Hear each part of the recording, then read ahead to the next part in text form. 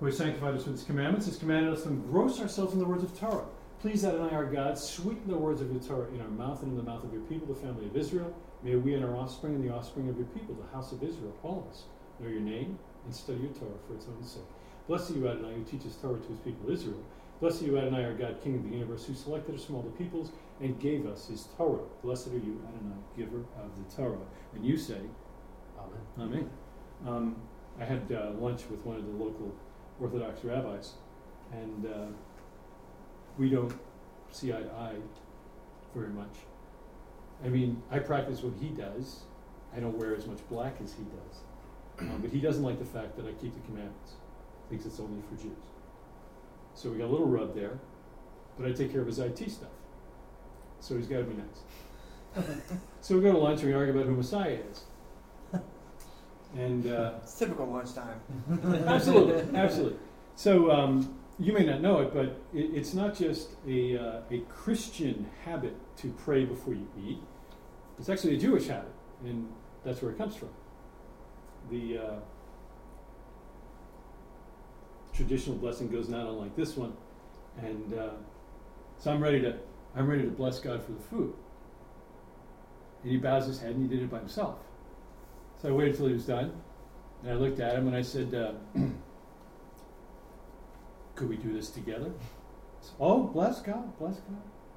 So I did, out loud, and when I was done, I said, Amen. And he looks up at me and he goes, Joseph, you never say Amen to your own blessing.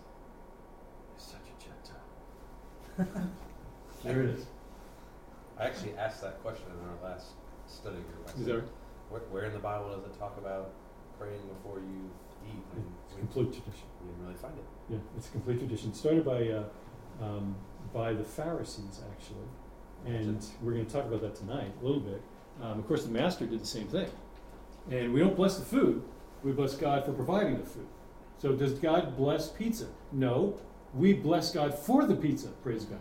Yeah, but there's some really good pizza out there. Absolutely, and we should praise it all the more.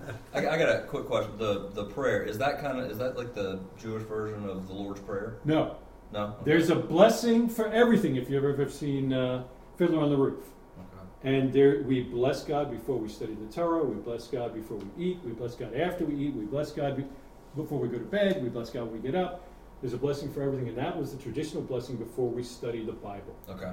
And that was it. Now, do we praise God and he's blessing us, or do we bless God? Yes. Both of those. Those are all good. We just finished the week of unleavened bread. It starts out with Passover, which is a point in time, and then you have a 7-day feast of unleavened bread. Fabulous significance in light of Messiah and the parallels that are there. But the command in the scripture in Leviticus 23 is that we would count the Omer.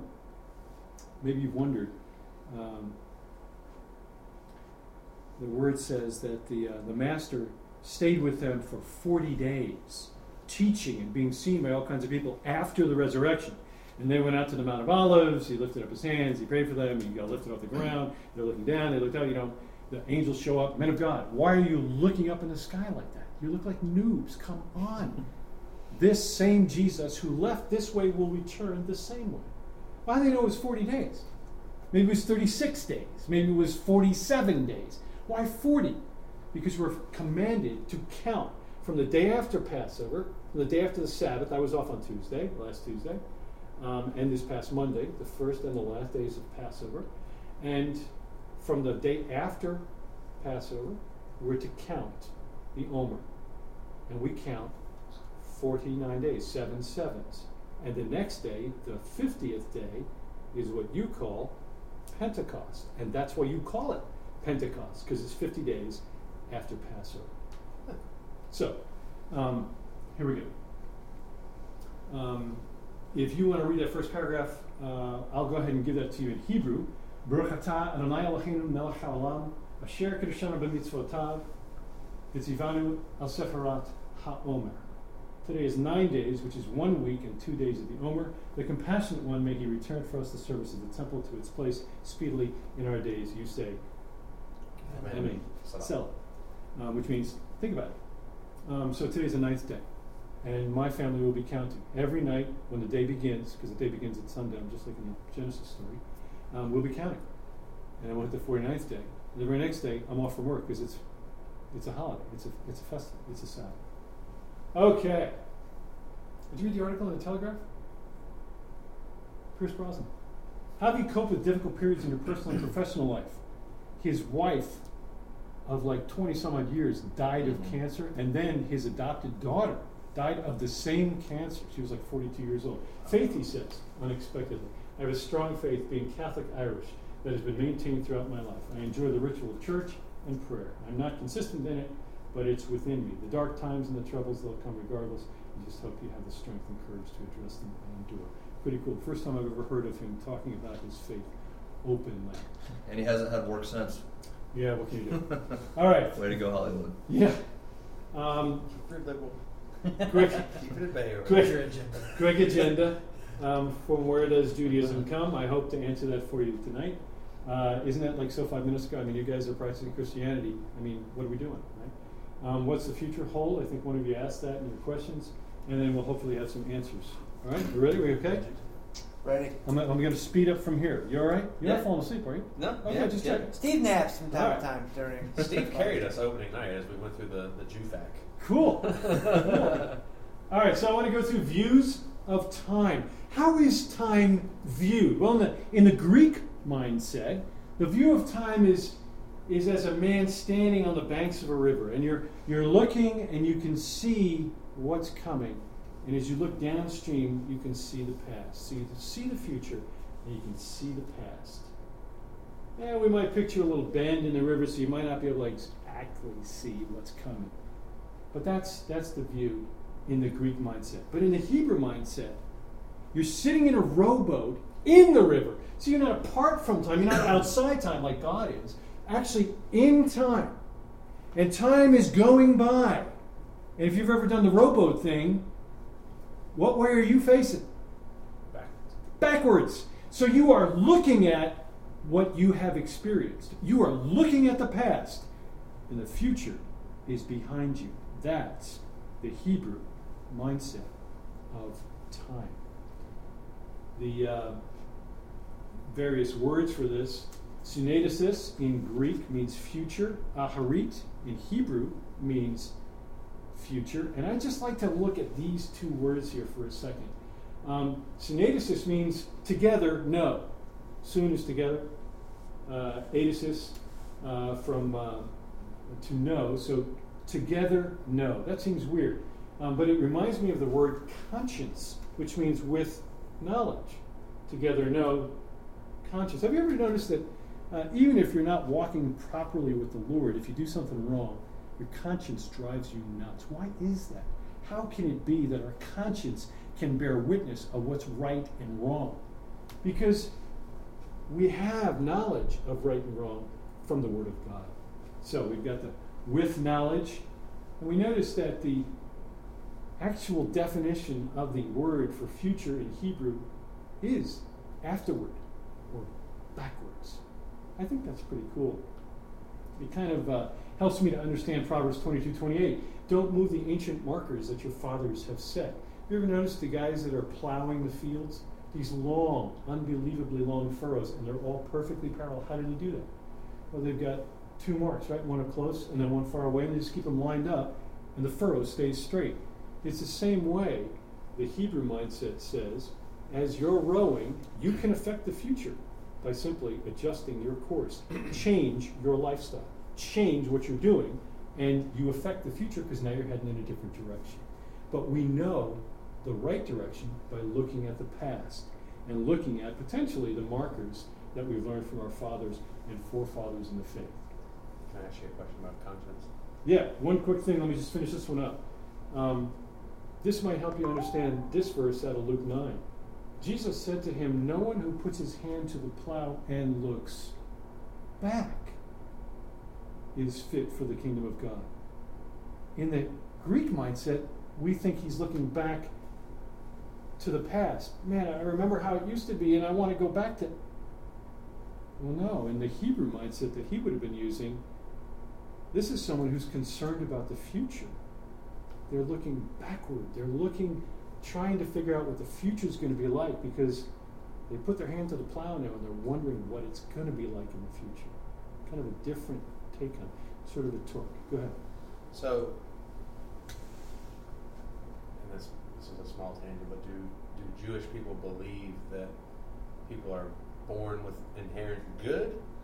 So, I mean, you mentioned that we get that knowledge from the Word of God, but From the Word of God and from our forefathers. Is there an imprint in the genome, so to speak, of We are created in the image of God.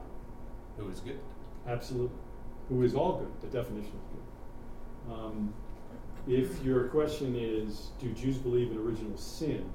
By and large, they would tell you no. We're born and we sin.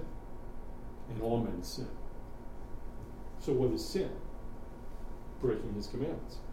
Who defines sin? God defines sin, because he's the one that laid down the commandments. We'll get into it. It's a good question. Don't overlook this one fact, 2 Peter 3:8. That with the Lord 1 day is as 1,000 years, and 1,000 years is as 1 day.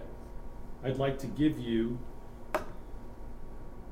in 3 minutes, the history of the entire world from the beginning of creation. You're going to have to pay attention. Don't look at me, look at Steve. Okay. Make sure he's paying. I know, yeah. I just woke up. What?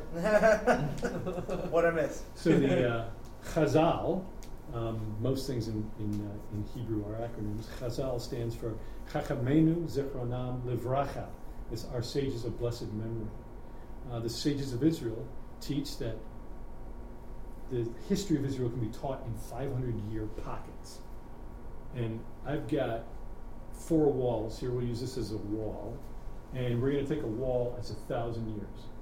Okay? So here in this corner, I've got Adam and creation. So the world begins here. Prior to this, there was no world. He created it ex nihilo, out of nothing. So I've got Adam. 1,000 years later, I've got Noah. About the middle of that wall, I've got an amazing flood. In this corner, I've got Abraham. In the middle of this wall, I've got the Exodus from Egypt that we just practiced during Passover. In this corner, I've got King David. Right after him, Solomon, and then the kingdom splits. After the kingdom splits, we have all of the prophets in your Bible. Every one of them is here in the first half of this wall. All of them.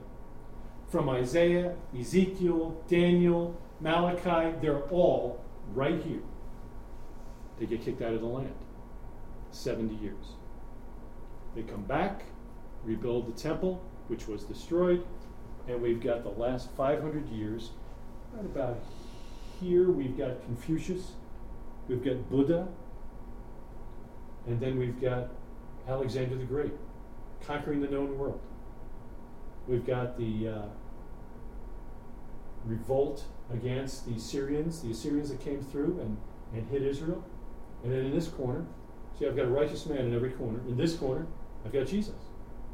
Here he's born. You with me? I'm going to run by it again. In this corner, I've got Adam. So Abraham was 1,000 years after Noah? Yeah. I mean, it really gives you a sense for what's going on. So watch now. Adam, middle of the wall, Enoch walked with God. And Enoch was not. Noah, the flood. Abraham, Mount Sinai, right? The Exodus from Egypt. The book of Judges, Ruth, all of that, Joshua, Judges and Ruth, right here, okay? Wall. Right? Yeah. It's 1919, bro. That's it. And then you've got King David. Bad wall. Then we've got all of the prophets, 500 years. Book of Esther and Purim, the story here, right here in the middle of this wall. They come back, they then build the temple, and we've got what's called the pairs.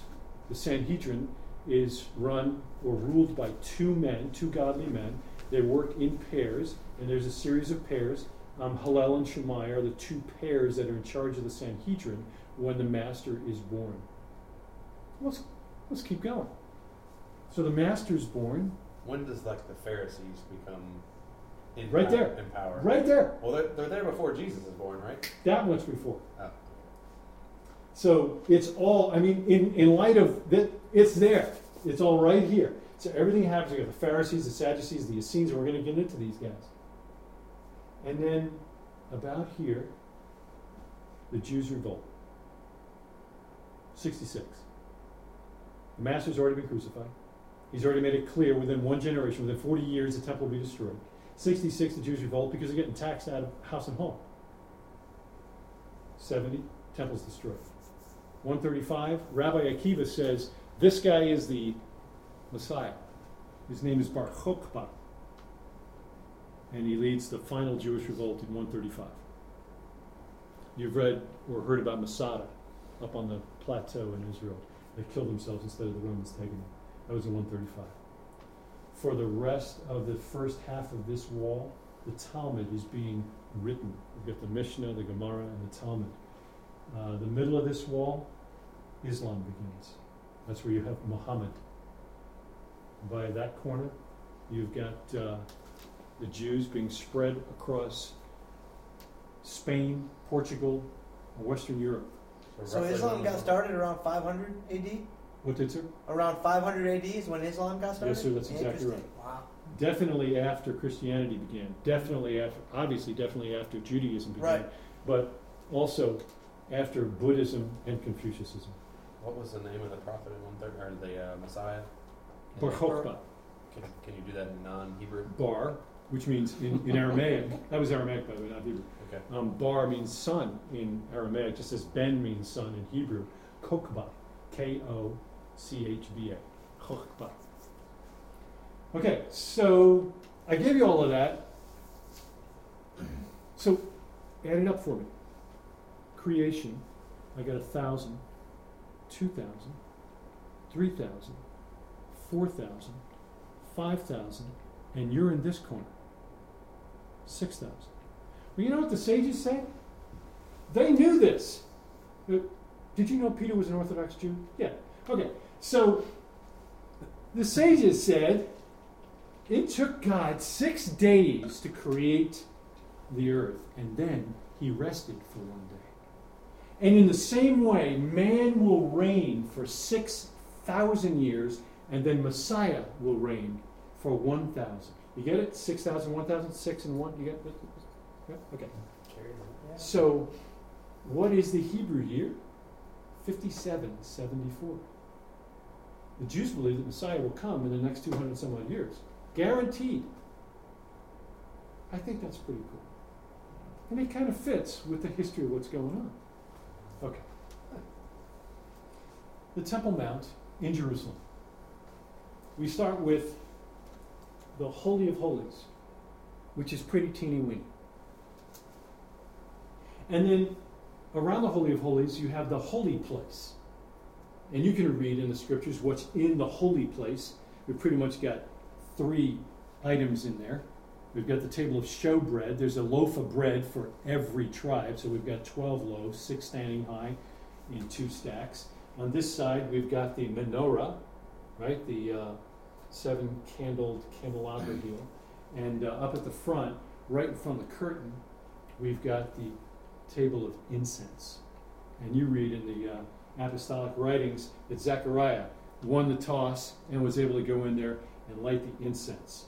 And the Talmud says when the priest would go in there to light the incense, he would light it and get it really going, and he would turn his head back to the left, and he would see in the smoke like 7 eyes from the menorah. Like the 7 eyes of God.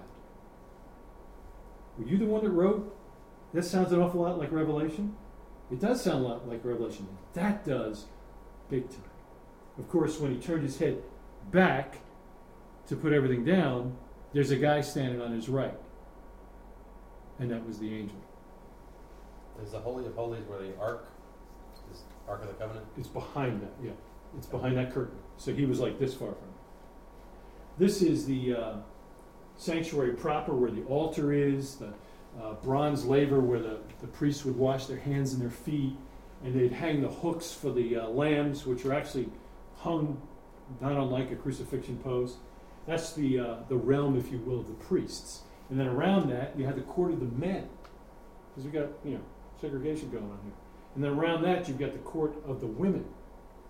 So, what's here? Anybody know? It's by far and away, aside from the little stairway you've got here in tunnel going back down to the ground floor, it's humongous. Do you know what this is? Is that the area for buying and selling of goods? Well, you can't buy and sell on Temple Mount. Okay. Oh, no, that won't do. Not that. No. This is the court of the Gentiles. Because in the days of the Master and before, slightly before, the big question of the day was, what are we going to do with all these Gentiles? Because there were so many Gentiles that were convinced that the God of Abraham, Isaac, and Jacob was the one true God. That monotheism was the right way. This paganism stuff and killing kids and pouring out their blood to Molech and some of these weird were just that, weird. And they wanted to serve the God of Israel. We read about these guys as being righteous men, righteous Gentiles. Some of them would go through ritual conversion and be treated as if they were actually Jewish. But they weren't. They just got into the club. But they were still Gentiles.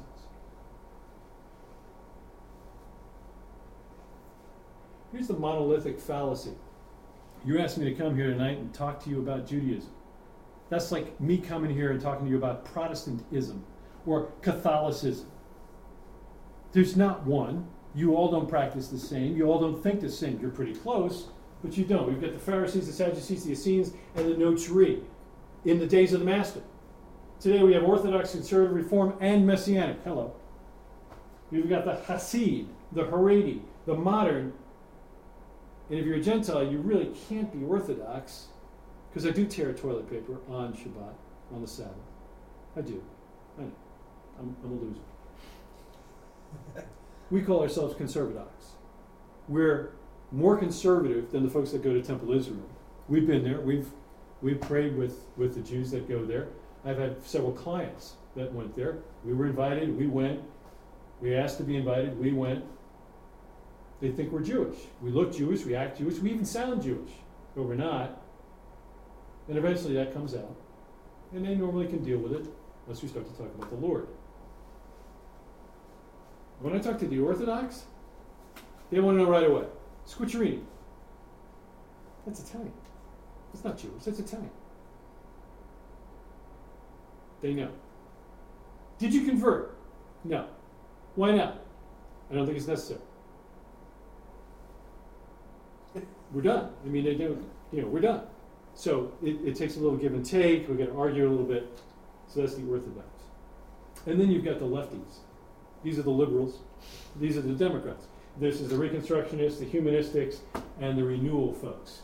So it's a fallacy to say, for example, all the Jews rejected Christ. That could not be any further from the truth. That's just a bunch of hooey. In fact, the first 20,000 Jews, the first 20,000 Christians, if you will, were all Orthodox Jews. You read in the Apostolic Scriptures, the guys who showed up, that were there to hear Peter on the day of Pentecost. Why were they there? Devout men from all over the globe. Devout Jews were there. They're Orthodox. Because we're commanded to be there for those three festivals, for Passover, for Shavuot or Pentecost, and for the Feast of Tabernacles. Is this the same kind of concept as Methodist, Presbyterian? Yeah. And because one of the things we read that was really interesting, and I can't remember exactly which denomination, I guess, so to speak. People certainly have their stereotypical ideas of like the dreidel, and one of the things we read was, well, if you showed like a Sadducee a dreidel, they'd be like, what is this? No. And I can't remember where we read that. Yeah, but I can tell you right now, just to help you with the dreidel. And these are the kind of questions I love. So we're right before the Master's book, right? So Antiochus Epiphanes, written about in the book of Daniel, he comes in and wants to convert the nation of Israel, the land of Israel, and take it over. An Assyrian takeover. Had some very serious rules. You may not study the Torah. You may not circumcise your sons. You may not keep kosher. You may not keep the Sabbath. And there was a fifth one, but it escapes me right now, but it'll come to me. So those were the rules. Well, we're commanded to study the Torah. So what they would do was sages, students of the Bible, Talmidim, disciples of rabbis, they would sit down and study the Torah. And they had dreidels in their pockets. And if Roman soldiers were coming by, or Assyrian soldiers were coming by, they would just take out the dreidels, put the scrolls down, and they would spin the tops and make it look like they were playing a game. And they did have a game, and we play that game on Hanukkah to celebrate the great victory that God provided. Every Jew would know because they were all affected by it. Okay. Because back here, you really didn't have as much of a schism between all these guys. They were all there, but they were all pretty much united against a common foe. Okay? Yeah, wasn't that Make sense? website, Jewback, I think. Yeah, no, that does. Yeah. I never realized that. So, it's a fallacy that there's a monolithic Judaism then or today. So let's look at the players in the days of the Master. The Pharisees, or in Hebrew the Prushim, these guys ruled how the faith was kept. They thought of themselves as being very pious and very different from the regular people. And they juxtaposed themselves to the Am Haaretz, the people of the land. They would not eat with anyone that was not a Pharisee. Let me say that again. Pharisees would only eat with other Pharisees. This should make you stop and think. Because Jesus ate with Pharisees. The Pharisees ate with Jesus. Do you remember the time they're passing through a field and some of the master's disciples took some grain and they rubbed it in their hands and they ate it. Oh, yeah. And the Pharisees said, Can't do that on the Sabbath. On the Sabbath. Yeah. why are they breaking the Sabbath like that? Now I want you to notice a couple of things. Number one, it didn't say Jesus did it. It said the disciples did. Number two, go back and look at his answer. He never defended what they did. He never said they broke the Sabbath. They never said they broke the Sabbath. They just asked them, why are they doing that? The big question you should ask is, what are the Pharisees doing with the master in the middle of a field? There's no fields in Jerusalem. They're back in the Galilee. These guys, who are always in Jerusalem, that's where they live, had followed the master back up into the Galilee. They're following him. Weren't they trying to out him as No. false? No. But- No, definitely not. In fact, if the Irish are very much like the Italians, we sit down at the table and we just start arguing with family members. And if people that are watching from the outside think that we hate one another, but we don't. We're just arguing. It's not a big deal. It's family. That's why he banged on the Pharisees so hard. Because they were like family. They knew better. Their hearts were wrong in some cases, and he took them to task, and he took them behind the woodshed in a major public way. But guys, the Pharisees are almost never included in the next bunch that really did want to get rid of him. I mean, think about it. He was buried by two Pharisees. Joseph of Arimathea, right, was a Pharisee. So was the other guy. So don't give him such a black eye right off the bat. I'm curious. So you said that the Pharisees, based on their question, you said that they never it was never explicit that they said that what the disciples were doing was wrong. Is that what you said? They thought it was wrong. Okay. They still think it's wrong. Okay. But it's interesting that they didn't go, oh, well, they're breaking the rules and walking away. Right. They want to hear the master's answer. Sure. They want to know what's going on. Right. I'm just more curious about the fact that they're even there in the field Sure. with these guys. That's so cool. These guys, by the way, are the ones that lasted. These are the guys that provide rabbinic authority today. The rabbis of today are the descendants of the Pharisees. Because the Sadducees, the Sadducees, come from the priest Zadok that you read in the prophets. Zadok was a priest during the time of the prophets, very righteous men, and they're followers of Zadok. They're priests. Pharisees are not. These guys are priests. Temple gets destroyed. What's a priest do? He becomes a plumber. And he has no rule or authority anymore. And that's why you don't hear about these guys. And they have absolutely no reference or place in Judaism today. They're gone. Because their enemies wrote the history and wrote them right out of it. Okay? So they pretty much stopped at 70 or whatever when the temple was. Yeah. I mean, all of their authority was gone. These are the guys that were corrupt. These guys, I mean, you may notice Caiaphas was high priest. But so was Annas. He was a high priest. And it turns out that Annas had been high priest for quite a long time, and Caiaphas was his son-in-law. I mean, it was a family gig. And they're moving it back and forth and buying this high priest role from the Romans. It was completely corrupt. A high priest should only be one guy until he dies. In fact, as you read in the Old Testament, in the Torah, if you killed a man accidentally, there were cities of refuge in the land that you could run to. And now all bets are off, as long as you stay inside the city.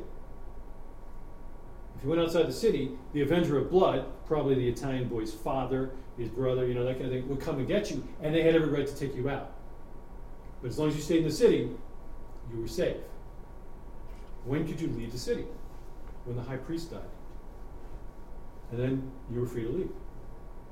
But in the days of the Master, there's 2 or 3 high priests, all at the same time. Impossible. Completely corrupt. These guys did not last. Next group, the Essenes. Probably the guys living in Qumran in the middle of the desert. Yochanan HaMakvil, or John the Immerser, was probably with those guys. He was probably an Essene.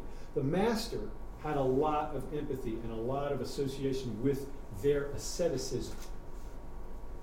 John the Immerser, the one that baptized Jesus, is that? He's the one. Okay. I haven't heard him called John the Immerser before. What'd you call him? John the Baptist? John the Baptist. It's not John the Catholic? No. Not John the Presbyterian? No, it's John the Immerser.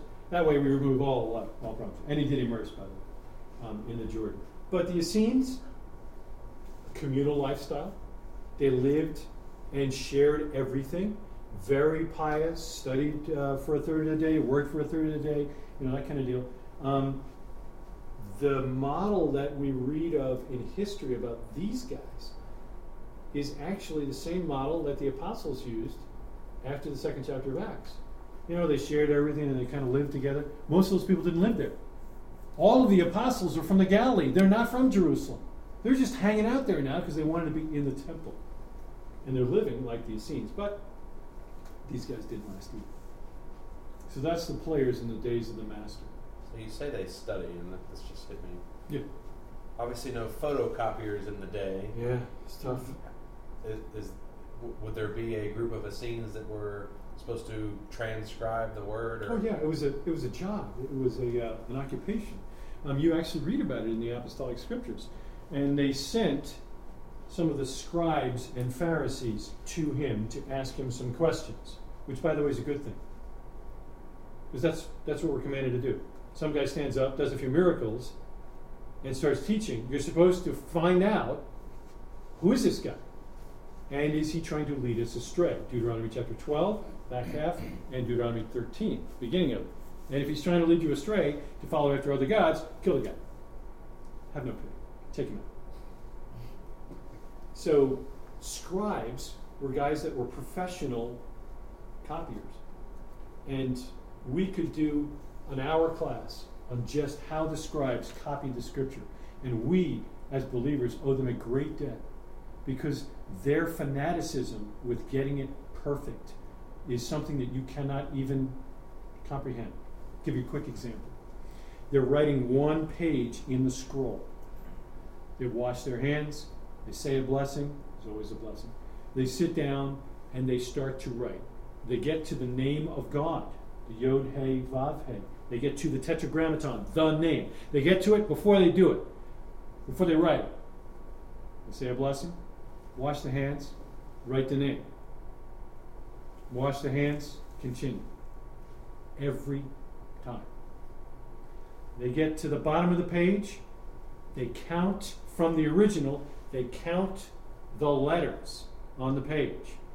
Then they count theirs. If it's off by anything, they tear the page up and start again. Then they count the words, and they do the same deal. It's astonishing.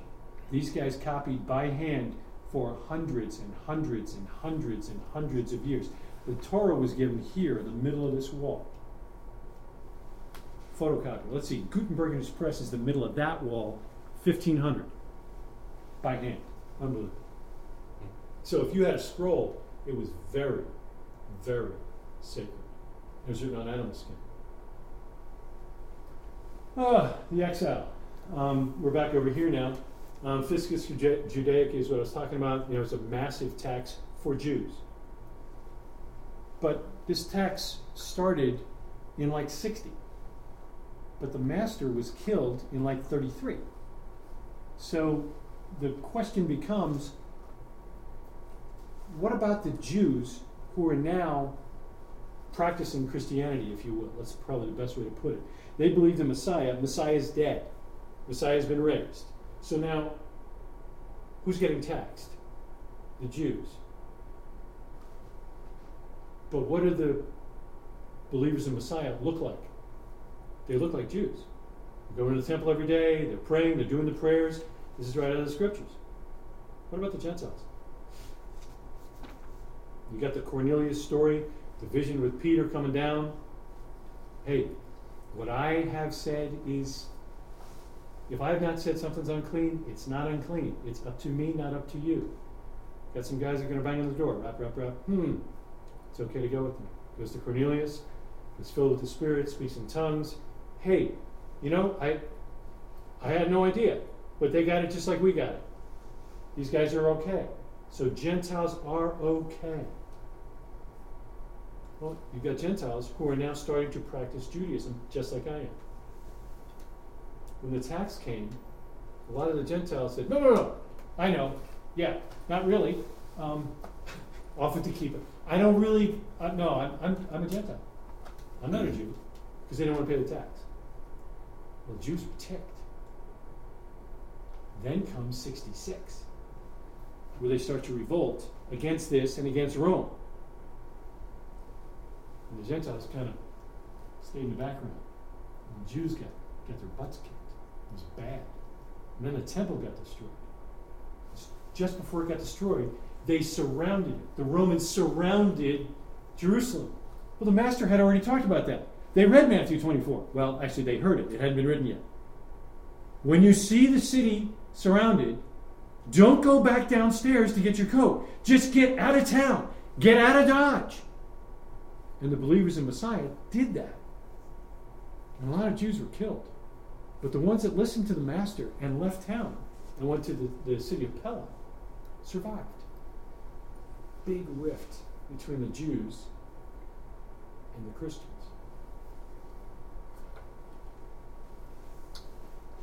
Got that. Got that. The question then became, instead of, what do we do with all these Gentiles? Now you've got the Gentiles are pretty much the majority because the Jews got wiped out. And the big question now is, what are we going to do with all these Jews? Our response to them was not really our best hour. Our response was convert or we'll kill you.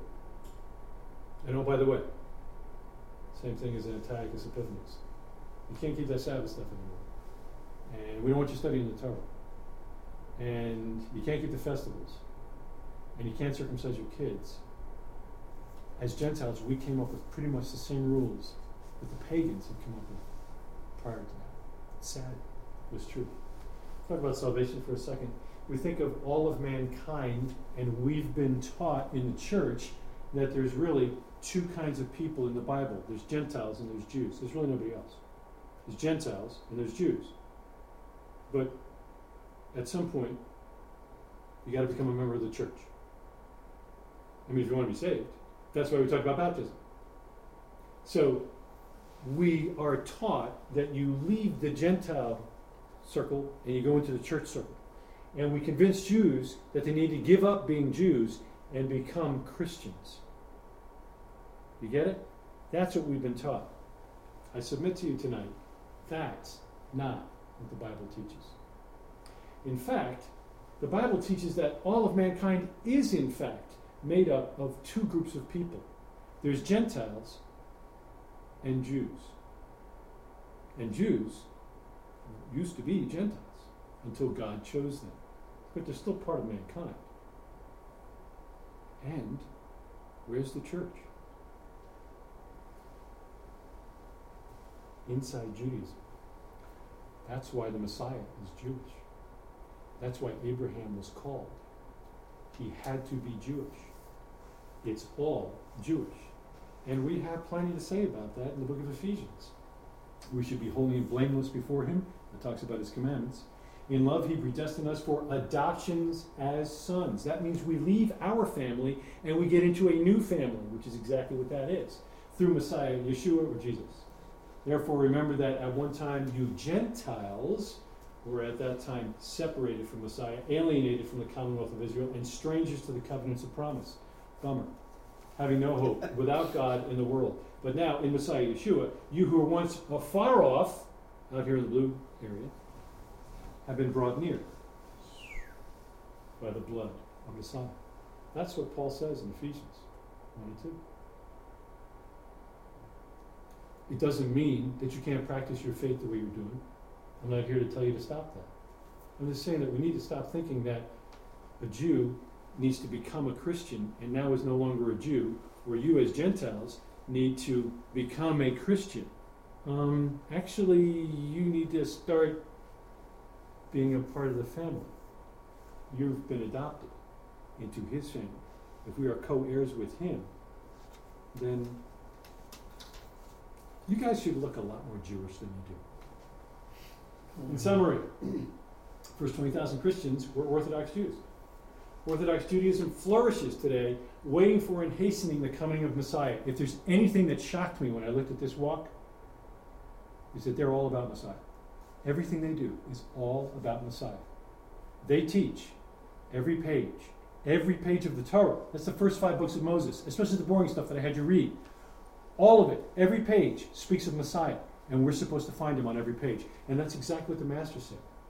He said to the Pharisees, you search the scriptures looking for life, but it's these that speak of me. The Catholic faith, your faith, is the best representation of the ritual and liturgical heritage of Judaism. Why do you think the Pope wears a kippah? Why do you think the Pope has clothes that are completely different than any other priest? Why do you think you got priests? It's a parallel. That's where it came from. This is the heritage. King Messiah will reign over the whole world soon and in our day. Somebody say amen. Amen. That's my summary. So bullet 2 there. Yes. So hastening the coming of Messiah, do they believe that's the first time he has come or the second? Depends on which Jew you're talking to. I mean, let's not get the monolithic fallacy, right? I know, personally, Orthodox Jews that believe that Yeshua, Jesus, is the Messiah. No question about it. And they're absolutely Orthodox Jews. And I can show you news clips from CNN of television clips from Israel where Orthodox Jews who don't believe in Messiah, they all believe in Messiah, who don't believe that Yeshua, Jesus, is the Messiah, are making fun of, spitting, and throwing rocks at other Orthodox Jews in the community that do believe that Jesus is the Messiah. Yeah. And you're like, what is going on? Well, I tell you what's going on. What's going on right there is what was going on in the corner right there. Where you had all these Orthodox Jews going, yep, he's the one. It's 9 o'clock. He's the guy. Yeah. So what's going to settle that dispute? I mean, Well, I asked. is there any? Yeah, that's a great question, and I've asked Orthodox Jews that that know my faith, and because of our practice, I'm wearing tzitzit. We're commanded to wear these in Numbers chapter 15. It says to wear these to remember the commandments. When you see them, you'll remember the commandments. And they're tied in a certain way, and the way I tie mine says who my rabbi is. He's Yeshua, by the way. The way this guy ties his may show that his rabbi is somebody else. And it's, you can tell by the clothing, by how they drive after they leave church, stuff like that. Anyway, I asked him, well, should we do this or should we do that? And he just got a big grin. He goes, the Messiah comes, he'll let us know. And that's a lot of times their answer for everything. They are waiting for Messiah. In the days of the Master, they were waiting for, specifically at that time, because there's always Messiahs. Always. There's not the kind of Messiah you and I think of. It could be a Messiah that would just get them out of trouble. The book of Judges, every chapter is a different Messiah fixing these guys. And 20 years go by, and they went back in doo-doo, and he raised up a judge, and, he's a Messiah figure. But there's some special Messiah figures that prefigured Christ, like King David. Moses, a redeemer, a priest. King David, a king. Did you ever notice that what King Saul did that caused him to lose his kingdom is exactly what King David did right after him? King David did exactly the same thing. He made sacrifice, that's what Saul did. He wore the ephod, just like the priest did. But he's not a priest. He's the king. The two are different offices. By the way, they're both anointed, which is what Messiah means. The king is anointed, and the priest is anointed. But David was prefiguring the real prophet, priest, king, Messiah, Yeshua, when he came. So, Messiah will work it out. So I put 6 questions down here, and I thought you might want to touch on some of those. If not, I'll take anything else you got. I've got a question going back. I'm sure we'll have a few. Yeah, going back to the second bullet point on the last one, like the hastening. You said that there, the 6,000-year period of time. Yes. Certainly, there are at least 36 righteous men on the planet, on Earth, at any one time. Involved at any given time. Which we haven't heard that before, so thank you. But I'm saying, are there people that are sitting there going like, crap, we only got like 200 years left, man. This guy needs to hurry up. The Messiah coming. Hastening the Messiah. Is that the focus of your question? Yeah. How do we hasten the Messiah? Yeah. Well, that's actually an apostolic scripture quote that we are, as Peter says, we should hasten the coming of Messiah. How do you do it? Well, Jesus said, if you love me, you'll keep my commandments. Jesus said, you can know the one who loves me because he does the will of my Father in heaven. He keeps my commandments. 1 John said, hey, we know if they're of us because we keep his commandments. So, Jesus was asked a question that had been asked of every rabbi before him. And he answered exactly the same way as the rabbis before him, and another rabbi, Paul, after him, and another rabbi, Yehuda, after him. What's the greatest commandment? To love the Lord your God with all your heart, mind, soul, and strength. And the second one is just like it. Love your neighbor as yourself. Where does he get that? From the Torah. The question's not, what are the commandments? It's how do I do that? How do I love God? How do I love my neighbor? Leviticus 19 is exactly how you do that. You have no kids yet. I don't know. You have kids. Not that I'm aware of. No kids. Who's got kids? You have kids. Son? Kid. One? Boy.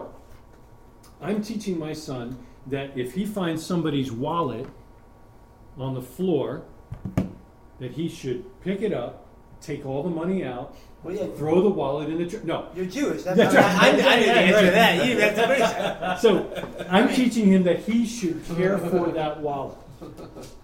And he should find and be diligent to find its owner and restore it to him.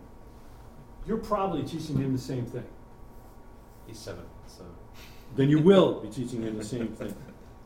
He tries to eat the wallet. that's right. You could probably chew on the wall at this point. And Daddy thinks diaper money. So I'm going to put on my glasses here, and if I get my reference correct, I'm going to read you from Deuteronomy chapter 22.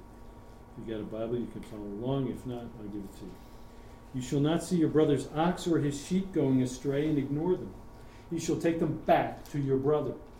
And if he doesn't live near you and you don't know who he is, you shall bring it home to your house, and it shall stay with you until your brother seeks it. Then you shall restore it to him. And you shall do the same with his donkey, or with his garment, or with any lost thing, like his wallet, of your brother's, which he loses and you find. You may not ignore it. You shall not see your brother's donkey or his ox fallen down by the way and ignore them. You shall help him lift them up again. So I tell my son, you find a wallet, son. Don't be taking the money out of that. That's not your money. I don't care how much money's in it. Find out whose wallet it is and restore it to the one who lost it. Why, Dad? Because that's the right thing to do. How do you know, Dad? You got to love your neighbor as yourself. But how do I do that? Read Deuteronomy 22. It's right there in the Torah. That's how we hasten the coming of Messiah. The sages say that if all the Jews on the planet would just keep the Sabbath one time, Messiah would come. Just by keeping his commandments. By being obedient. I tell my son, today, I want you to mow the lawn, and when you're done, I want you to take the trash out. Is he an obedient son? Does he love me? How does he demonstrate this? By doing what I said.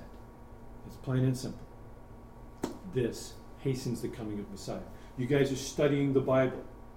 You're trying to make sure that your religion is correct. You are hastening the coming of Messiah.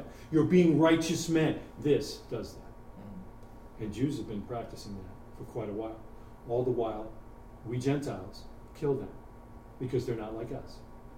And they say, we're the chosen people, and we hate hearing that. We hate it. Nobody wants to hear that you're second place. I had an Orthodox rabbi come to my house, modern Orthodox, who's wearing a blue shirt. He comes to the door, he's going to teach our community. He gets there an hour early. Rings the bell. We have a mezuzah on our door. It's a box. Inside the box are specific passages of Scripture written by a sofer or a scribe in Jerusalem on parchment. It's the Shema. Shema Yisrael, Adonai Eloheinu, Adonai Echad. Hear, O Israel, the Lord your God, the Lord is one. There's one God. Not a lot of gods.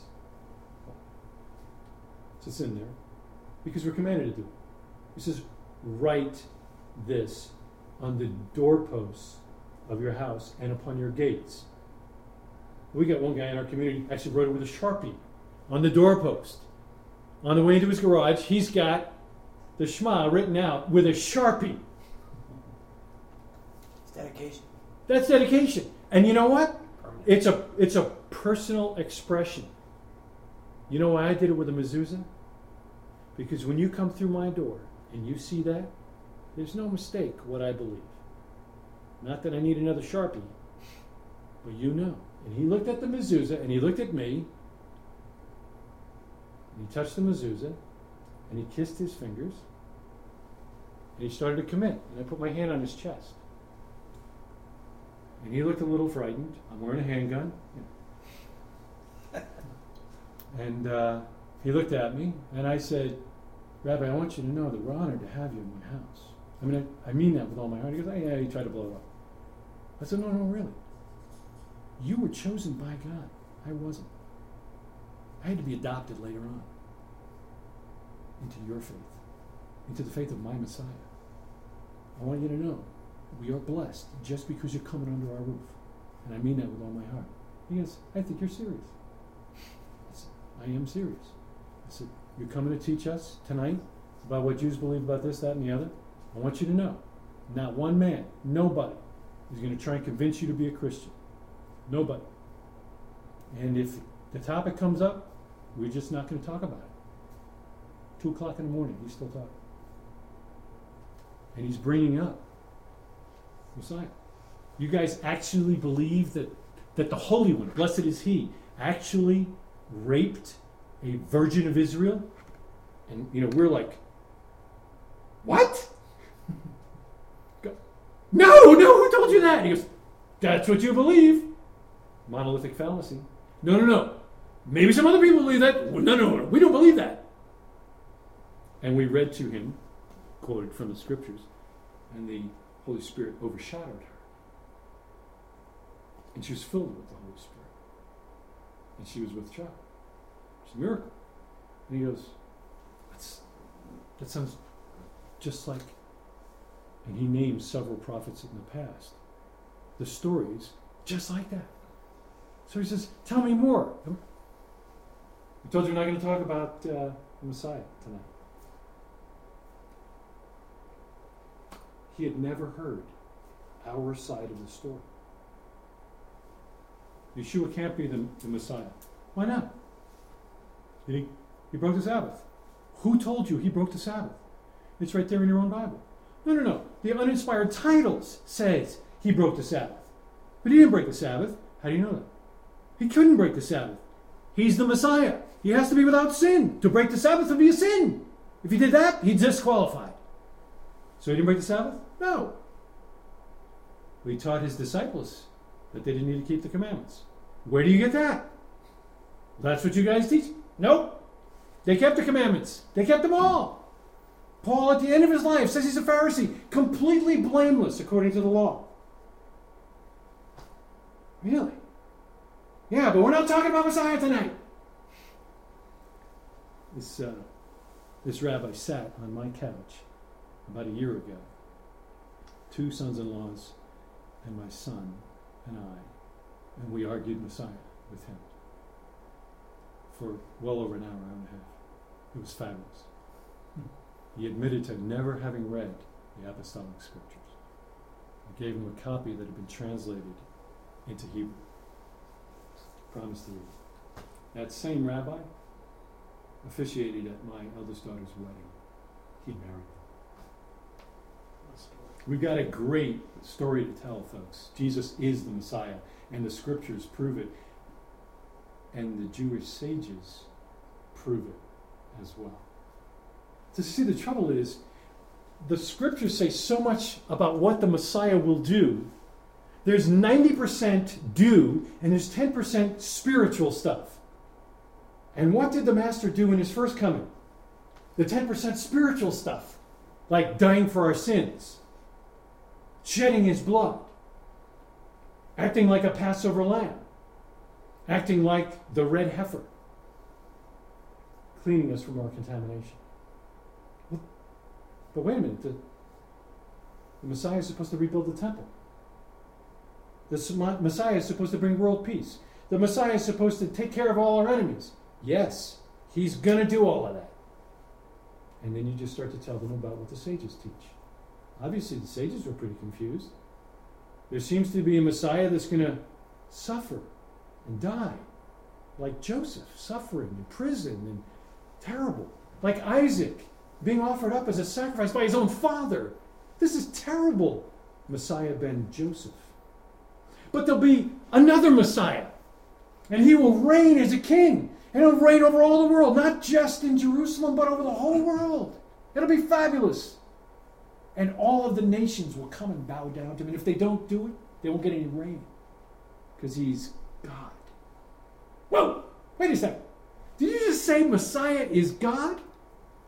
Well, that's why they don't want the younger men to study the creation story too quickly, because they may accidentally take the Lord's name in vain, because they may not realize that Messiah was the agent of creation.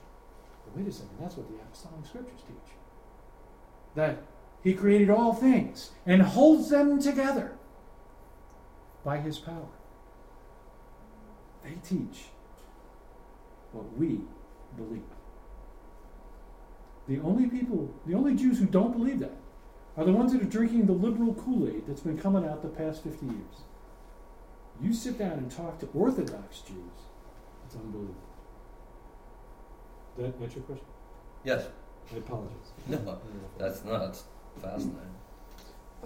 So most people, when they think of, and you definitely touched on this with the monolithic fallacy, but most people, myself included, when I hear Jew, I hear doesn't believe in Jesus as the Son of God, doesn't believe that Jesus is the Messiah. Right. So my question then is, you obviously have a different view of that.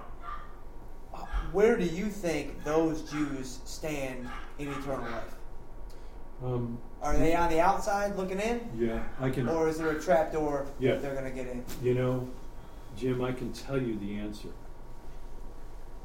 And it doesn't matter what I think. It only matters what God said. Of course. And what God said was twofold. First, at the name of Yeshua, every knee will bow. And no man comes to the Father but by him. Right. So if you're not in Messiah, you're in the kingdom. Right. Sorry about that. However, we need to remember that these guys are chosen. And we seem to forget that their chosen status actually still means something. They were given the responsibility for holding on to the Word of God, for teaching the people, for keeping the commandments, to be a light to the Gentiles. Hello, we got it backwards now, don't we? And, they did a real good job on some, fell down on some others. But Paul made it clear in Romans chapter 9, all the way through to 11. They are special. They're still special. And we should be honoring them as the ones that God chose because they are his people. And there is no salvation apart from them. We need to join them. Now, whether or not we practice like them, I'll leave that for you guys to figure out. But we need to be a part of Israel. Because there's no salvation apart from Israel. We're adopted sons in Israel. And Paul ends that whole thing by saying, when the Messiah comes, he says, what happened when the Messiah came the first time? They were blinded to it. It's like, how could you miss it? Hello? They were waiting for it. They knew where he was going to be born. They know everything about. They're Messiah experts. How could they miss it? They didn't. 200,000 of them over time in the first several years believed. It's not that they missed it. The religious leaders decided to miss it. Right? But their eyes were blinded. And what does Paul say? Their blindness gave you and me the option. We get the buy because they were blinded. If they weren't blinded and they all accepted, you have no future, baby. Because you weren't chosen. You missed out on the lot. So Paul says, if their blindness leads to our life, what will their eyes being opened lead to? Resurrection. Life from the dead. That's Romans 11. He's saying that when Messiah comes, they will accept him as the Messiah. They will, Zechariah, look upon him who they pierced. And they will mourn for him as one mourns for an only son. And thus, here's the quote, all Israel shall be saved. I personally think it's only the ones that are still there who see him. So the ones that happen to pass beforehand, because that sounded a whole lot like a trapdoor to me. It did. What you but I just saved it at the described. end. Yeah, I mean, you skirted it there with that last line. I gotta be honest. Thank you. I'm like, he told me to Yeah, go trapdoor, yeah, now yeah. he's describing a trapdoor. Thank you. I mean, this is a classic textbook trapdoor. Interesting. Yes. First thing, I want you on my team whenever we play Bible trivia. Second thing,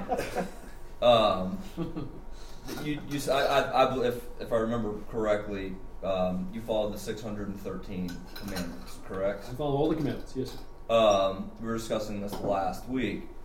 If Jesus is the Messiah, Since Jesus is the Messiah. since Jesus is the Messiah, like in Jeremiah and some other ones, he's paraphrasing. Yes, sir. Dude, don't worry about that stuff in the past. Really? So That's a poor paraphrase. Well, Well, let me ask you, let's just do Jeremiah. like Jeremiah 31. How about Jeremiah 31, 33 through 35? Yes. Yeah. So, New Covenant. Right. What's the difference between the New Covenant? By the way, did you notice that the New Covenant's in the Old Testament? Hello. So, do you think that anybody that's a part of the Old Covenant has a place in the world to come?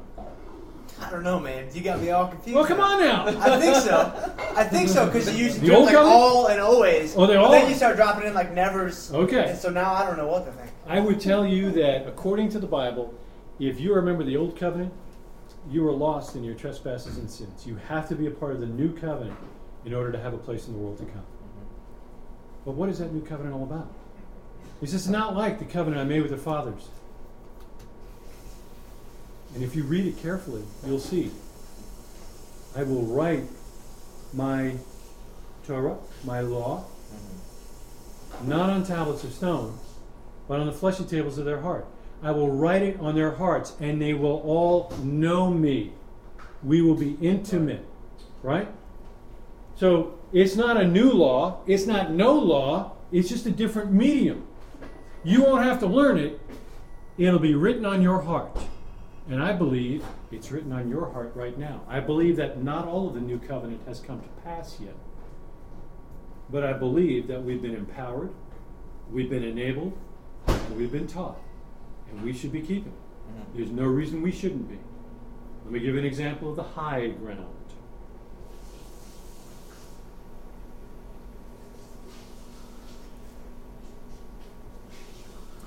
I'll just go with it. If it falls flat, it's okay. I believe the scriptures are clear in the Torah that God says that swine is an abomination to him. I can give you chapter and verse. Leviticus 11, in case you want. Swine is an abomination. Later on, he says that homosexuality is an abomination. Same word, same description. Now, I'm in the marketplace, and this guy comes up to me and says, you're one of those Christians. Well, I'm a weird one, but yes. So do you believe that homosexuality is a sin? And my pat answer is, it doesn't matter what I think, it only matters what God said. And yes, homosexuality was and is a sin. In fact, the apostolic scriptures go a little further. Homosexuals, revilers, swindlers, etc., will not inherit the kingdom of God. Well, don't you think that was then and this is now? Don't you think that God has changed? No, I don't think he's like a man that he should change. In him there is no shadow of turning. Yeshua is the same yesterday, today, and forever. Do you eat pork? No. It's an abomination, just like homosexuality. Boom. The argument stops. Larry King argued with a homosexual and a pastor. The homosexual said, it's not a sin anymore. And the pastor said, yes, it is. And Larry King jumped on the pastor and said, do you eat barbecue? Yes. Doesn't he call that an abomination, just like you just called homosexuality? Yeah, but that was... And now he starts the gymnastics. I don't have to go through the gymnastics. So there it is. They still apply. Yeah. We just need to choose to do them. You know the funny thing is? I've been sitting where you're sitting. There may be like 14 you're not doing.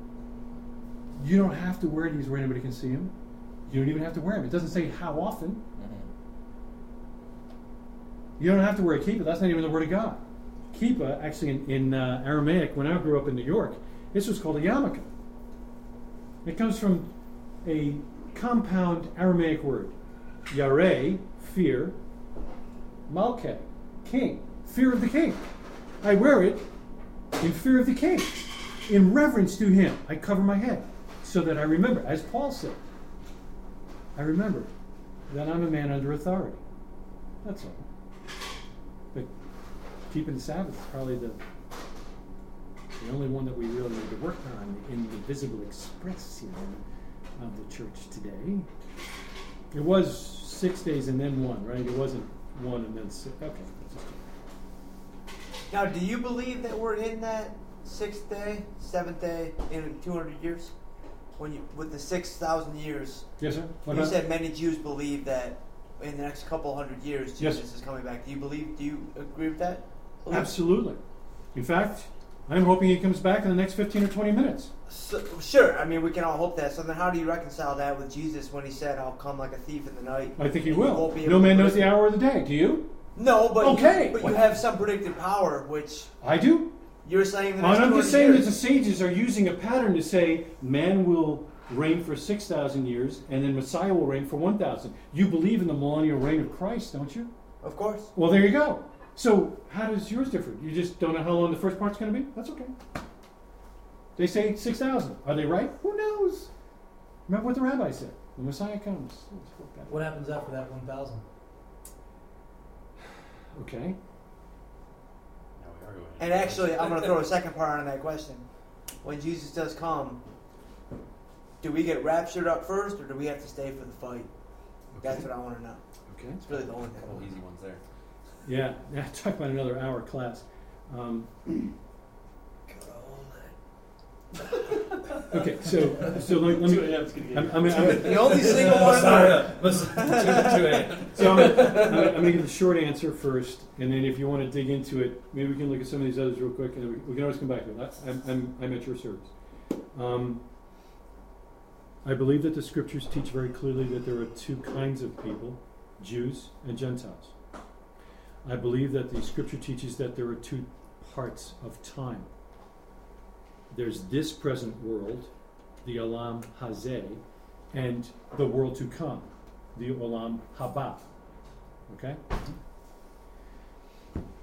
The sages teach, and I think the scriptures bear out, that Messiah will reign on this planet, in Jerusalem, and sit on the throne of his father David.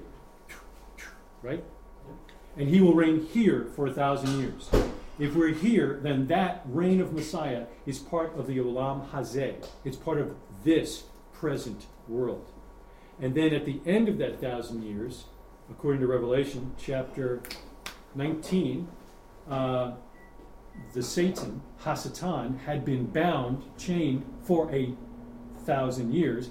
And at the end of the 1,000 years, he will be released to deceive the nations. That's Gentiles, by the way. That's the word for Gentiles. To deceive the Gentiles one last time.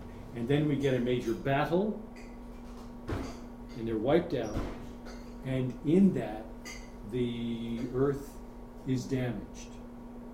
And a new heaven, and a new earth, and a new Jerusalem coming down out of heaven on a new or renewed planet. And that begins the Olam Haba, the world to come. And no man has a place in the world to come unless he believes in Messiah Yeshua.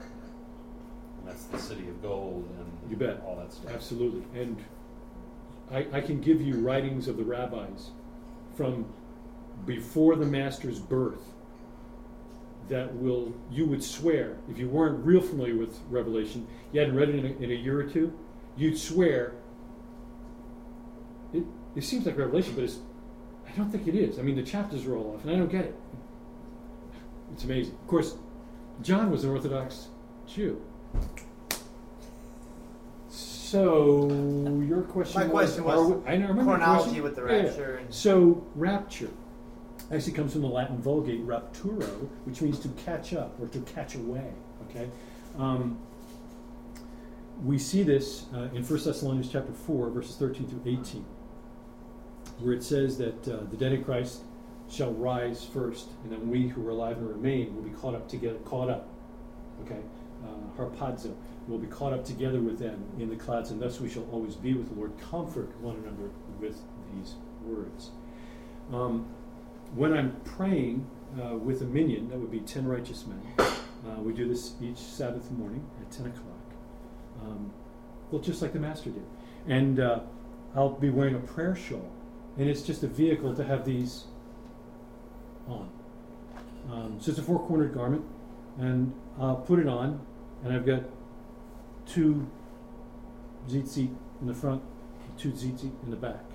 And I flip the corners up so it looks like a cool cape. Sort of and with a handgun, I mean, it's a picture. That's I mean, picture. that's the real piece. Yeah, oh yeah. So we do broadcast that live, so you can watch that on second and fourth Shabbat. In fact, we can stream that. absolutely. This Shabbat, this Sabbath, that's the seventh day. It's 9:30. Thank you. At 10 o'clock. I'm gonna get one of those. Isn't that by cool? the way. Yeah. That's at, really cool. At 10 o'clock, we'll start the prayers, and I think we're going to have almost 70 people there this Sabbath. But anyway, we go through the liturgical prayers, probably not unlike you guys do, and it's all building, in emotion and coolness and discussions and praise and worship and all that kind of deal. And there's a lot of singing. There's a lot of it in Hebrew, and it culminates with what's called the Amidah, the standing prayer.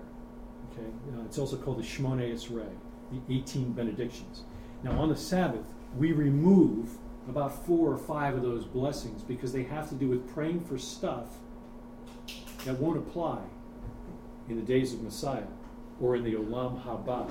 And the Sabbath, we believe, is dress rehearsal for the days of Messiah. So we don't do anything that we won't do when Messiah is here. Here's an example. In the 18 benedictions, we pray for the sick. So I pray that each morning before I go to work, and I'll pray for my kids. I may actually throw you in there. And we pray for the sick, whether physically, spiritually, whatever it may be. And He singled me out. And then on the Sabbath, that piece is left out. That whole paragraph is gone. Because there won't be any sickness. Exactly right. Nice. Because He will heal all our wounds and there'll be no more tears, no more death. So we take that out. But anyway, at the point where we're about to get to the Amidah, we do the Shema. Shema is actually a compilation of 3 different sections of Scripture: Deuteronomy chapter 6, Deuteronomy chapter 11, and Numbers chapter 15. And they're kind of put together, and we're literally praying Scripture back to God. It's actually pretty cool. And I'm sitting down now, right? Because we're not up to the Amidah. So I'm sitting down, and I got my tallit on, and every guy around me has his tallit on. So I got 2 strings between my legs, and I've got 2 strings hanging somewhere behind me. And as we get to the end of this lead up, and we're about to do the Shema, cover your eyes, and we sing the Shema. Right before that, we pray. If you just bear with me a second. It's probably better if I quote it. Yeah, we don't want another poor paraphrase. Don't you hate that? You blew it, dude. You had your chance, you blew it. Okay.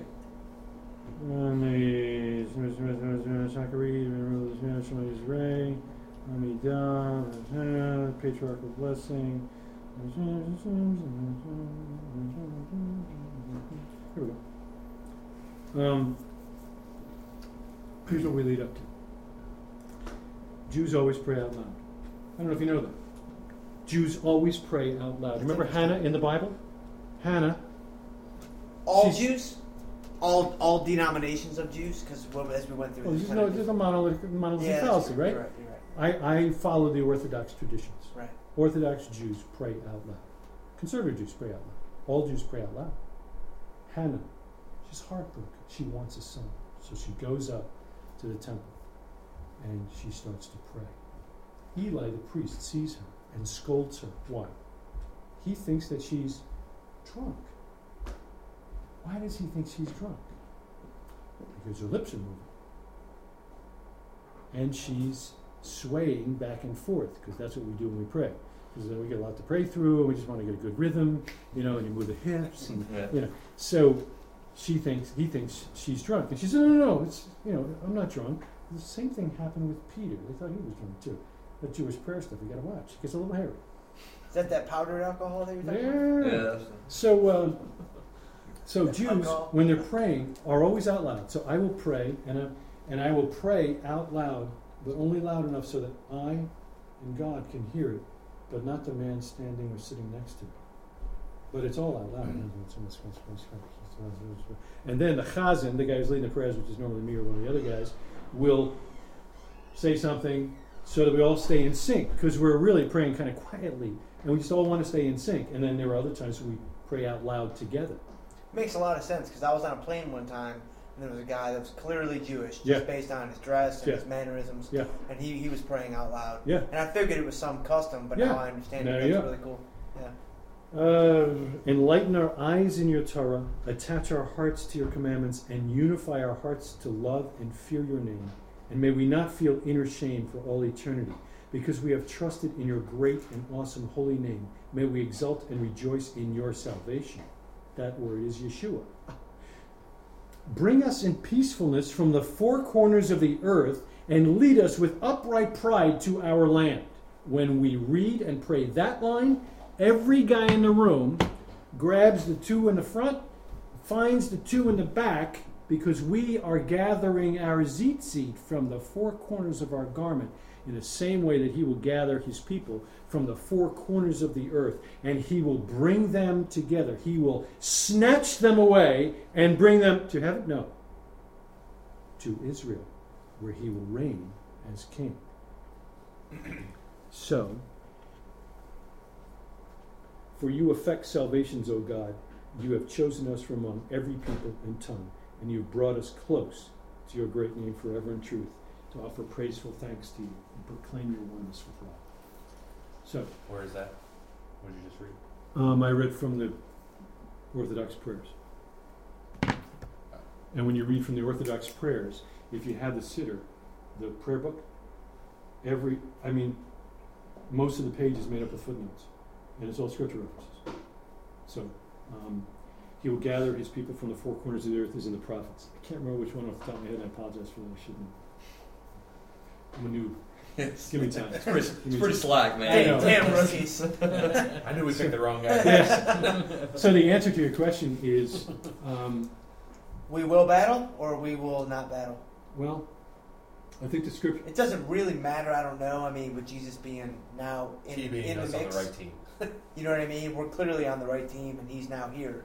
So I wouldn't He's necessarily gonna pick the feel. guy in the testosterone. I don't know that I would t-shirt. necessarily. know I that. mean, I'll be one of them. Probably the black one. Probably the black one. I'll clearly. I mean, I don't know that I'll feel afraid, but you know what I mean. I'm just curious. Yeah, well, I'll give you a quick deal on it myself. The book of Daniel, chapter 9, beginning in verse 24, starts to talk about a 3.5 year period and another 3.5 year period that are mashed together. So it's a 7-year period, or a week, or a 7, as it were. So I'm counting sevens, as you know now, as we count the Ummah, right? So we're counting sevens. It's the same phraseology as in Daniel 24. So in the 70th week of Daniel, this last 7-year period, one will rise up, not unlike Antiochus Epiphanes, that Assyrian. In fact, Jesus said, remember the book of Daniel, let the reader understand. And he was pointing right back to that. That's what he said in Matthew chapter 24 and Luke chapter 17. That we should remember what that guy did and how it all happened. He came in and cleaned house, and it was unpleasant. He set up an abomination, slaughtered a pig on the altar. It was nasty. A priest named Matthias actually took one of these guys out and started the Maccabean revolt. The Maccabees, they're priests. They took over the priesthood. They became the kings. Now you've got priests sitting as kings. That's not going to work. Didn't last very long. At any rate, a 7-year period, it says this evil one will rise up. They call him in 2 Thessalonians chapter 2, the anti-Torah man. So is that what we typically refer to as The Antichrist, yeah. He's not so much anti-Messiah as he is anti-law. Anamas. He's non-law. He's the anti-Torah man. And that's 1 Thessalonians chapter It's Obama. 5, Yes, sorry. as well as 2 Thessalonians chapter 2. And so what will happen is he stands up Picking up what you're putting. and brings peace. Not war. He starts off with peace. Buddy with the Jews. To give the illusion, sure. I showed you that Temple Mount. Mm-hmm. Do you know that you and I can go up to the Temple Mount?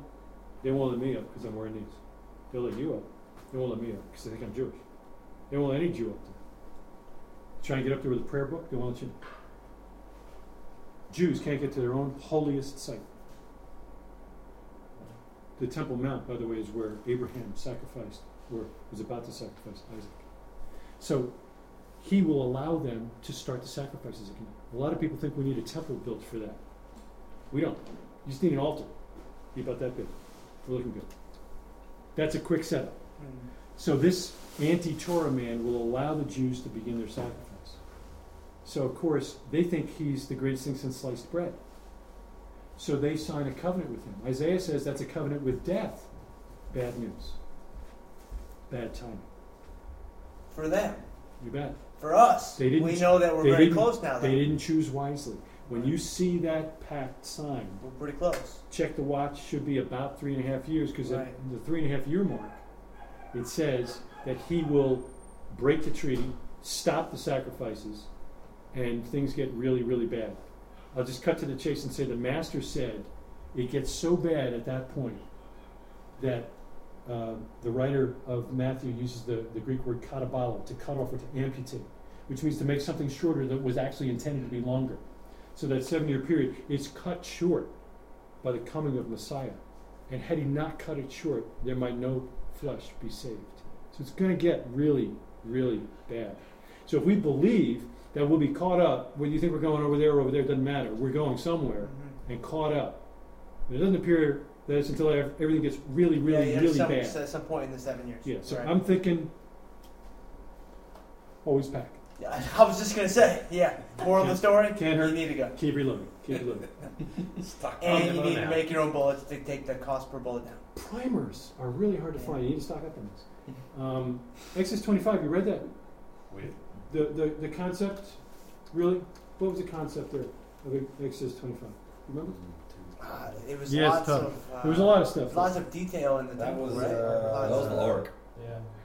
God doesn't ask for crappy things. Right. We gotta give him first fruits. Okay. Let's do it. So, in verse 8, let them make me a sanctuary that I may dwell in their midst. That's the key for Exodus chapter 25. Let them make a sanctuary for me that I may dwell in their midst. This is important. How does the book of John open up? In the beginning was the Word. The Word is with God. The Word was God. And the Word was made flesh and dwelt among us. John chapter 1 and verse 14. Dwelt among us. That's the whole goal. So that's the marching orders. In chapter 35,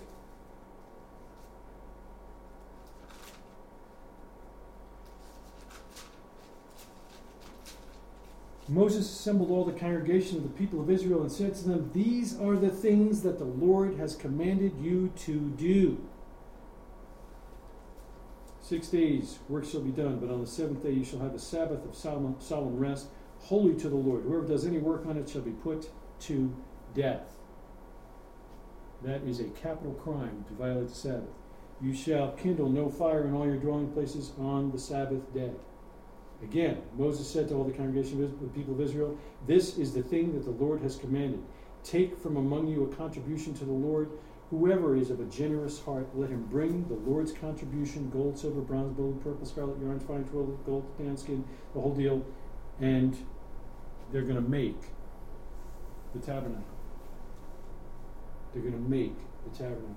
So in 25, make a sanctuary that I may dwell among them. In 35, they start building it. Before they start building, he reminds them, hey guys, this is really important. I mean, God himself, the creator of the universe, is actually going to dwell with us. This is amazing. But remember, we still got to keep the Sabbath. I mean, this is important, but not that important. We get all the way to the end.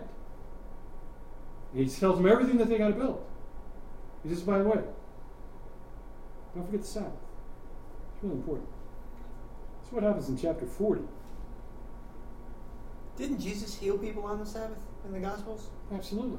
And didn't some, potentially the Pharisees or some people view that as work? Didn't Absolutely. some people have a problem with that? Absolutely. So what's the He straightened them right out. What's the reconciliation there? Well, the Orthodox will tell you right now, life trumps everything. Okay. And the Torah says that. If you see a donkey Sure. under its load on the Sabbath, you're supposed to pick the donkey up and get rid of the load. You help the animal. When he healed the woman who had been all Right. crippled over, what did he say? She's been bound by Satan for all these years. I mean, you'll untie the donkey, but you won't. Come on, guys, get it straight. There is a priority. There is a greatest commandment, and there is a least commandment. But life, the sages teach. This is before the master. The sages have always taught. It says, these are the commandments that you shall live by them. Not die by them, live by them. So life trumps it all. Chapter 40. It's a cool chapter. It finishes up in verse 34. The cloud covered the tent of meeting.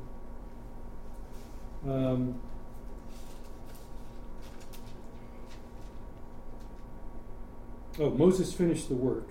Then the cloud covered the tent of meeting, and the glory of the Lord filled the tabernacle. And Moses was not able to enter the tent of meeting, because the cloud settled on him, and the glory of the Lord filled the tabernacle.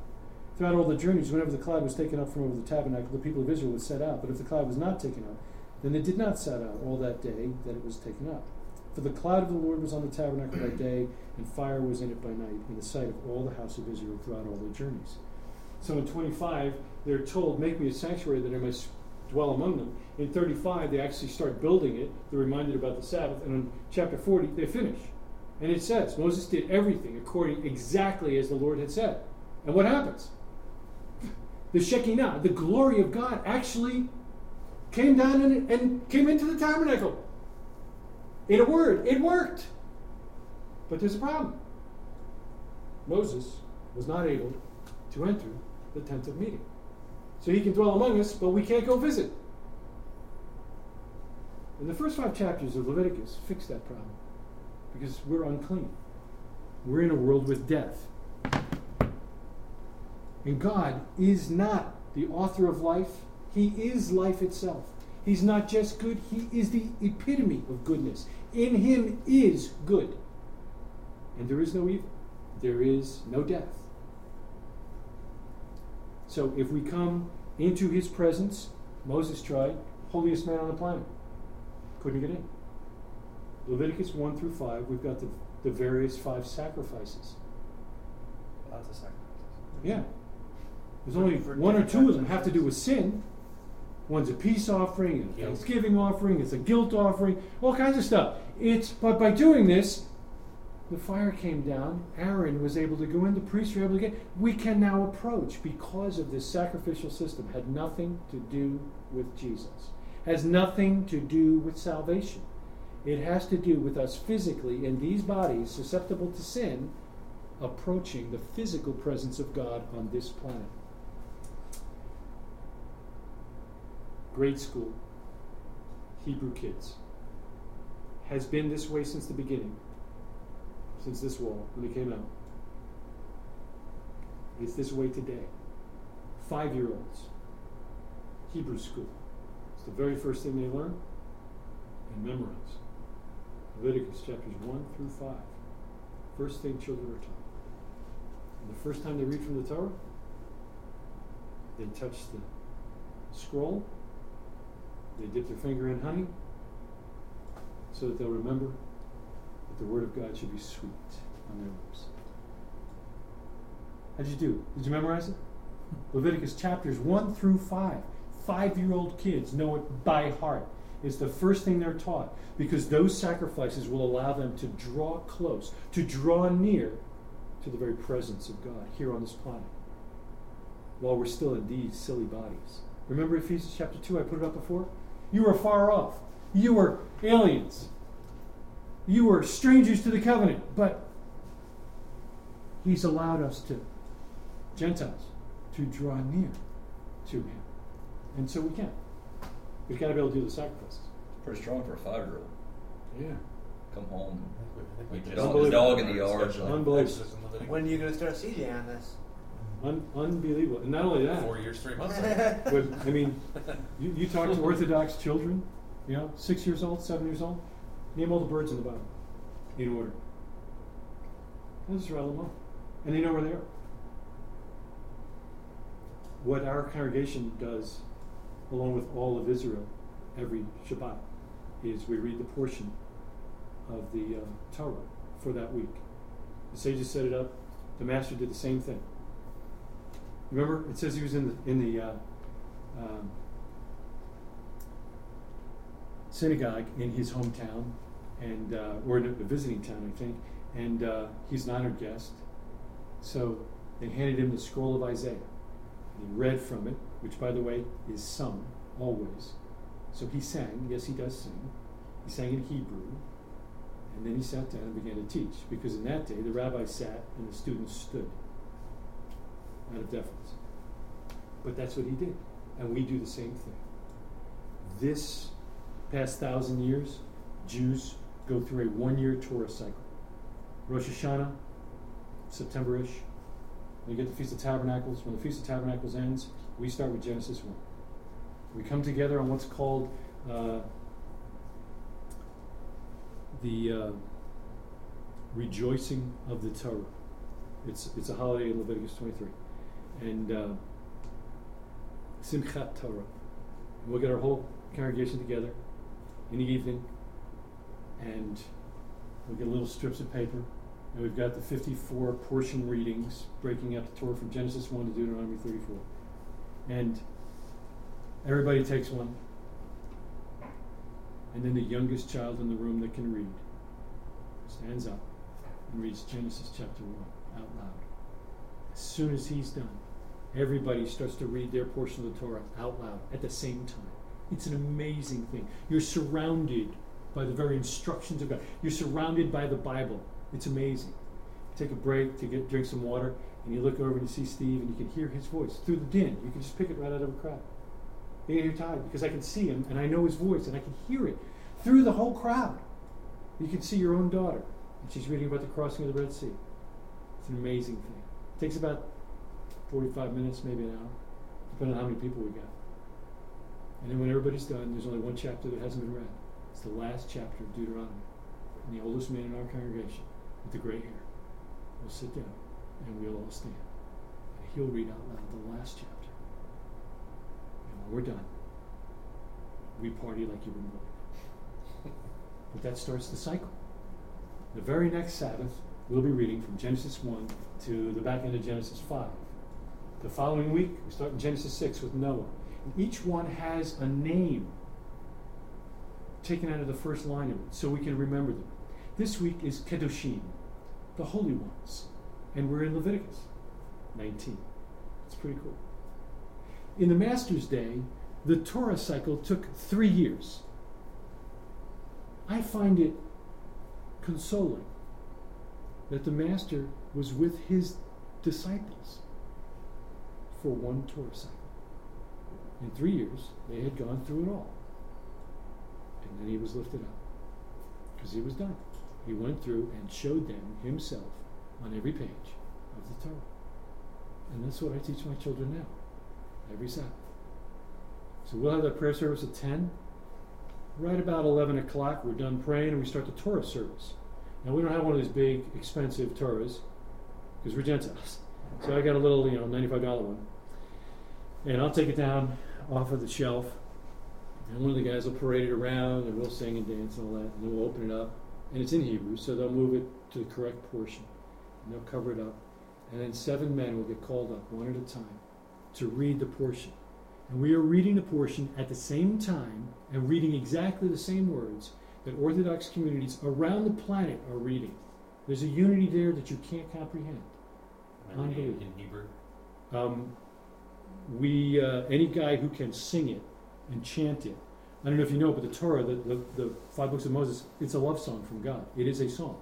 And there's actually cantillation marks in there so you know how to sing it. And and I can play some of it for you if you want, but I'm not that good at it yet. Each guy will get up. We'll do the blessing before reading Torah, which we sing. I do it for you, but I'm embarrassed. But you sing the blessing before reading the Torah, and I take my tzitzit off my talit, which I can actually move around because they're not stuck to my pants, and I would touch it to the beginning of the reading, kiss that, and then I would read my section because I get called up. Arise, Yosef ben Yosef. And I get called to the Torah, I do the blessing, I read it, I sing the blessing after reading the Torah, and then the Gabbai, the man who's in charge of the Torah readings, who's been watching and making sure that I don't misread, then blesses me for coming up in honor of the Torah, in honor of Messiah Yeshua, in honor of the Sabbath, and so on. And it's a cool blessing. In fact, it's so cool that as I step away from the bima, where the Torah is, every guy in the community is rushing up to try and shake my hand so he can get a little bit of the blessing himself. It's just a tradition, but it's pretty cool. And it's pretty cool to see your children watch you go up. And they're just awestruck. And then as my butt hits the chair, you hear, arise, Yehoshua ben Uziel. And another guy comes up. And 7 of them come up. But the 7th guy that gets called up, special. Actually, the 8th guy. He reads the Maftir. he's reading the same last 3 verses that the guy before him read. It's the last 3 verses of the portion. So it's like repeated. But it's just a game to get him up there. So he does the Barakut Adonai, and he does the blessing before reading the Torah, and he reads 3 verses, and does the blessing after reading the Torah. He gets blessed, but he doesn't sit down. And he does the blessing before reading the prophet reading. Because the sages took a prophet reading, a reading from the prophets that matched up what was happening in the Torah reading so that the prophets were read as well. And he'll read the prophet reading. It's a very honored position. And if we have a guest come to our community, like if you come with your wife and your children, we would have you go up and read that. And when you're done reading that, you would then read the blessing after reading the Haftarah or the prophet reading. And in our community, since we're Messianic, then you, not another man, but you, would call up your wife. And she would come up with her head covered. And she would do the blessing before reading the apostolic scriptures. Blessing God for the Messiah Yeshua, who shed his blood for us. And then she would read a portion from the apostolic writings that fits with the prophet reading and the Torah reading. And then both of you would get blessed again, and you go sit down. And then we'd read the Torah around a little bit more, we do a couple more blessings, and then we have Kiddush, where we'll bless God for the wine and for the bread, and then a manjai, and then we eat. It's called oneg, it's called delight. And we'll have an hour, that'll last until noon. So then we start eating. We'll eat for an hour. Everybody's brought something. Isaiah 58, I think verse 10 says that if you make the Sabbath a delight, if you relish in my day, and you turn your feet from your own pleasure, and you don't speak your words, but you speak my words, I will make you ride on the heights of the earth. I will bless you. That's oneg, if you delight in the Sabbath. So we have what's called oneg. This is the covered dish. And then we get into the whole kosher thing, and we have it, and we have plenty of wine, and the kids are outside playing, and we do it till 1 o'clock. And then at 1 o'clock, I call everybody back inside. And everybody sits down now with their Bibles, their notepads, and we'll sing the Birkat Hamazon, the blessing after we eat. Deuteronomy chapter 8, I believe verse 10, there's a command there, 1 of those 6:13. After you eat and you're satisfied, you shall bless the Lord your God for the food and for the nourishment, lest you forget the Lord your God in your heart. So blessing God for the food before we eat is a tradition. Blessing God after we eat is a command. At a minimum, we pound the table. Bless God for the food and for the land. But we'll sing the whole deal, and it's like 4 pages long. And it's a cool song. And we'll do most of that in Hebrew, depending on if we got some noobs with us. So that's the deal. And Once where we're, is this? Is this it's in my house. that's So where my your living room. congregation meets? My whole congregation meets at my house. Yeah. So once we're done with that blessing, then we'll do the Bible study. We're going to study the portion that we just read. We just read it. Now we're going to talk about it. Where do we see Messiah? On which page do we see him? In what way is Messiah here? And it's awesome. We have people that tune in from Wisconsin, Trinidad and Tobago, faraway places like Gastonia. We got one guy in Germany. We've got a family out on the West Coast, just all over the world that don't have a Torah community like ours that they can be a part of. And that's why we started streaming it out there. And, so that's what the Sabbath's like. I'd love to have you guys visit. This Sabbath isn't a good time to visit. We've got a lot of visitors coming. There's a family of 11 coming from High Point, and a family, 4 children and their parents, six people have been kind of meeting with that family because they're in High Point. I mean, it's over an hour and a half away. And they've been watching on Tuesday nights for our men's class, because we have at 7 o'clock we have a men's class, and that's streamed as well. And the audio for that is online. It's podcasted on iTunes. But they've been watching that. We had a rabbi from Colorado watching last week. And so these guys are coming down with their families. So we've got an extra, 11 and 6, 17 people. And then It's 10 o'clock. it's 10 o'clock. We started a Torah community in Canada. They were watching us for about 5 years and listening online. So my son and I flew up to Canada and helped them with the Sabbath prayers and what to do and all that. And they've got a community up in the middle of nowhere in Saskatchewan, Canada. And 2 of their elders are driving down tomorrow to be with us on the Sabbath. So they'll have Erev Shabbat meal with us on Friday night, where my wife will light the candles and we'll do the blessings and have some awesome meal. And then they'll be there on Shabbat. So it'll be full time. AC will be working overtime. So I'd love to have it done. So does that make sense? Does this cook? I think we covered Messiah. Yeah. What's number 6?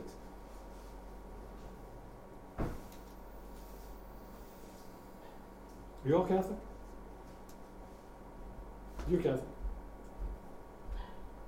I don't know. I don't think any of us are Catholic. What do you call yourselves? Christian. I mean, I call myself Christian. Okay. If somebody says, well, what kind of Christian are you? Well, you're not my kind of Christian. A saved one. Maybe not, but yeah, I would just call myself a Christian. Are you I was raised Catholic, and I went to Catholic high school. Okay. I don't know how many boxes that checks for you, but Well, I don't know that I hold it against you, but Yeah. my dad was Catholic. Yeah. Okay, so you were Catholic, but you're not now. Are you Protestant? no, Christian. Just kind of non-denominational? It's monolithic. I like it. Why do I need to go any further? Trap door? Just, I'm in the trap door. what do you call yourself? I say Christian, raised Methodist. Christian. Raised Methodist, so was I. My mother was the church organist in the United Methodist Church for 20 years. I've got more medals from the Methodist Church Sunday School program than I do from 10 years in the Army. How about you? I was raised in a Presbyterian church. God bless you.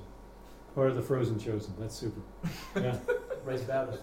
Raised Baptist. God bless you. Pound that table, brother. I love it. That's good. My wife and I got married in a Baptist church and were participating in the Baptist faith for quite some time. And with Church of Charlotte, kind of non-denominational. What else? Your dad's Catholic, no? Dad's Catholic. I mean, I was Raised Catholic. not practicing. Okay.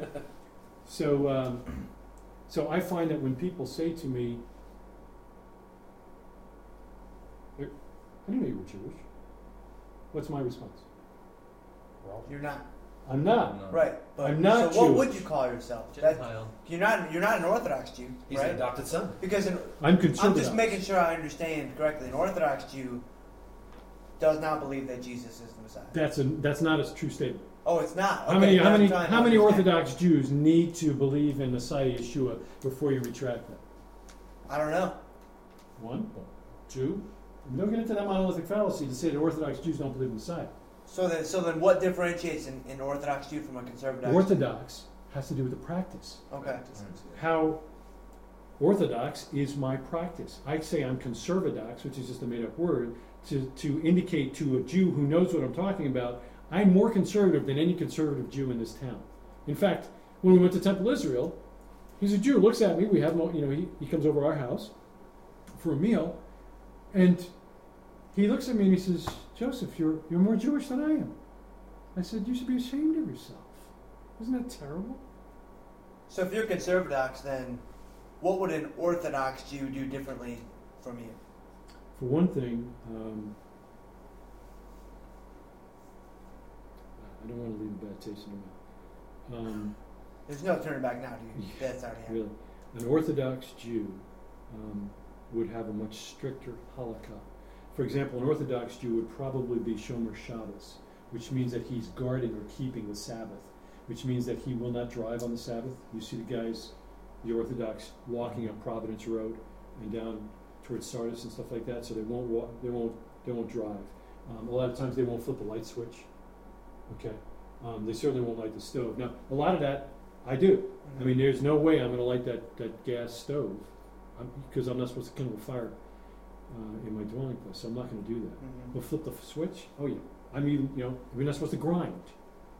We're not supposed to pick weeds. You're not supposed to work. So well, what's work mean? That kind of deal. So it's an interpretation thing. It's of something halakha, sure. of how we practice. Got Absolutely. it. But the faith, pretty much. Okay, so Pretty that's much the it. difference between Orthodox and Is conservative. practice. Got It's it. practice. That And a helps lot a of lot. Orthodox want to avoid looking like, sounding like, and being a part of the world. So modern Orthodox would wear colors like I am, wear Haredi or Hasid, the black hats, the black coats, which I think look pretty cool. Especially if you got a black holster. And a Glock. And a So black you gun. would call yourself a conservadox Yeah, Jew? conservadox. I would- Christian? Yeah, okay, so that's a good question. If somebody says, I didn't know you were Jewish, I would Right. say, I'm not. Are you? Now, they look like you guys. So they think that's kind of, they'll go, no, why would you say that? Well, why would you ask me if I'm Jewish? Well, I see the kippah and I see the strings and all that. Is it right? Yeah, well, it's biblical, right? Jewish. The Bible says to do this, not Jews. The only reason we call it Jewish is because the Jews are the only ones that have been doing it. Right. So, unfortunately, I was not chosen by God to be a Jew. I'm just a Gentile. But I've been adopted into the family of God and His chosen people. And my Messiah is a Jew. So, I mean, I can roll with that. Harris Teeter line, doesn't matter how long it is. I got you. I got you for at least 20. Yeah, we may even go out to the car together. I'm carrying the bags. Yeah, we got the wrap going. Speaking of having people for 20, I'm sure you guys have other questions. I have one more. So I'm just curious. So like when you don't have an opportunity to do a PowerPoint presentation and you can't go into as much detail as you have tonight, which has been fantastic. If you come across a non-believer and that through some happenstance or set of circumstances you've piqued their interest, or you can sense that they're open to hearing God. If you only had 5 minutes, what would be your go-to message? Yeah. What would Okay, you roll so- with in 5 minutes? Okay. On Monday nights, That's a we good answer questions just like that. Tuesday nights. Our Tuesday night men's group is called Men of Torah. It's called the Tzaddik class. Tzaddik is a righteous man. Okay, and we're commanded to be righteous men. Righteous men don't violate his law.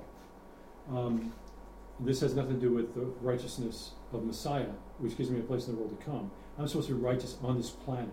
You don't expect me to steal stuff from your house while I'm here, because you expect that I'm a righteous man. The inside and the outside should match. If the inside is cleaned by Messiah, the outside should be just as clean. All right, so Tuesday nights is what we'll toss that up, and we'll do a whole series on it like that. So the question is, who am I talking to? Because if your concert B-flat Christian says to me, "What church do you go to?" they really don't want to know about my faith. No. They just want to know where I'm going so they can put me in a bucket. Right. I'm bucketless. I mean genuine interest. All right, so genuine interest from a believer or a non-believer? Non-believer. From a non-believer. So I need to know, is the non-believer practicing any faith? Do I see any outward signs of anything? Let's just know. So he's Atheist. so he's a pagan, right? Right. I mean, that's what the Bible calls him. He's a pagan, heathen, no faith, no God. All right. Like just picture Brad. No, there it is. If you Okay. need a visual. Okay. How'd you get in here? So now, I would like to hope that my evangelistic work would be identical to yours. Okay? Which we're called in Matthew. Without question. We're called. Absolutely. We're commanded to do so. But it was long before Matthew. Because I want to challenge you. There's no commands in the apostolic scriptures. There cannot be any there that did not originate in the Torah. Have to be there. The back end of Deuteronomy 12 and the beginning of Deuteronomy 13 makes it clear. Can't have any more commands. We got all the commands. We're done with commands. If somebody gives you other commands, he didn't come from God. Which is why the master made it a point to say, whoa, not my words. Right. I'm only saying what he said. Okay. So from an evangelism perspective, I'm going to try and pick up on something that person is doing or saying. They're going to give up some tell, yeah. right? There's going to be some clue. Like maybe they're into guns. Maybe they're haplophobic and they're afraid of guns. Maybe they don't know why I would carry a gun. So I'm going to focus on the gun and I'm going to try and get in conversation. I'm going to make it clear to them that I have an obligation given by God to defend my family. And in fact, I demonstrate love for my brother, which includes you, by the way, by protecting them from all evil, if it's in my power to do so. Because God's all about life. Come to my house, let's talk about it. Let's go shooting together. I want to develop a relationship, but make it clear from the get-go, I do have an ulterior motive. There's no bait and switch with me.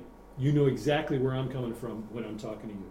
Now, if you happen to be a Muslim, we're going to have a different conversation. If you're a Hindu, a Buddhist, you're going to get a different rap because I'm going to hit your face straight up. So you really don't think that the Mormon Bible is the Word of God? Do you think Joseph was drinking that day, or what's the deal with that? The golden plates. Let's talk. Come on. Right, yeah. No, really. Come on. Or The Jehovah's Witness, they bang on your door? I love those guys. Hi, can we talk to you? Absolutely! Stand by! Let me go get a chair! And I'll bring a chair outside. I'll I sit actually right have there. the PowerPoint presentation queued up. So And it's my birthday. I sit down in the chair and I keep them standing. I said, let's go. What do you want to talk about? oh man, And we just go. they Yeah, knocked right. on the wrong door. Oh man, yeah, it's good. I'll wear them down. Oh, look, I think we have to go. Oh, we'll come back. Bring some friends. Yeah, come on.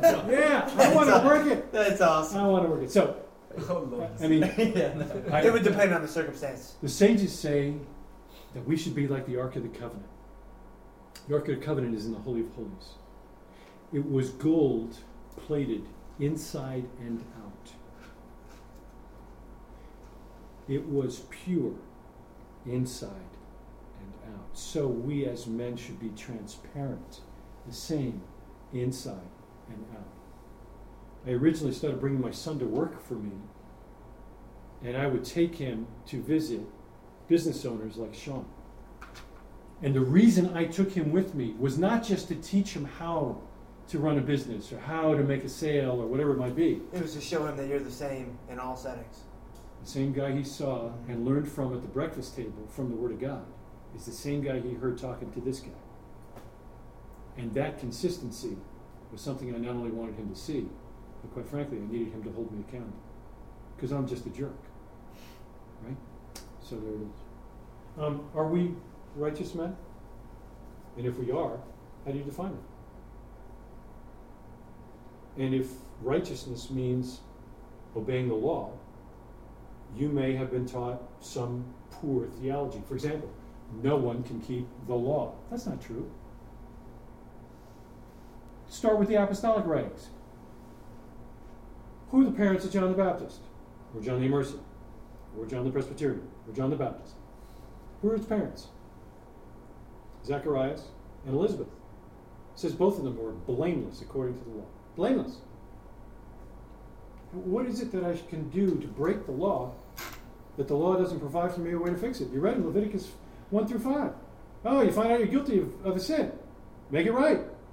Go make sacrifice, pay 5 times what, 15% fee, 20 points on top, whatever it was. I'm not perfect, but I'm keeping the commandments. Okay, but there are a minimum of 36 righteous men on the planet. Which we have nothing to do with and we don't own, we don't know. The only reason that they're there Can it be 36 or 200 million? is the sages just teach that there are 36. And it's just a tradition. I can't find it anywhere in the Word of God, but I think it's cool. I wonder if one of them is you. Are you holding We the world together? ruled him out. Yeah. early Oh, on. is that right? Okay. Yeah. No. But no, I mean, Sounds pretty from our perspective, I mean, I like to think I am righteous in doing. Yeah, but what you think is irrelevant. Right. What does that's- God think about your righteousness? Yeah. And this has nothing to do with salvation. Just here on the planet. Mm-hmm. You know?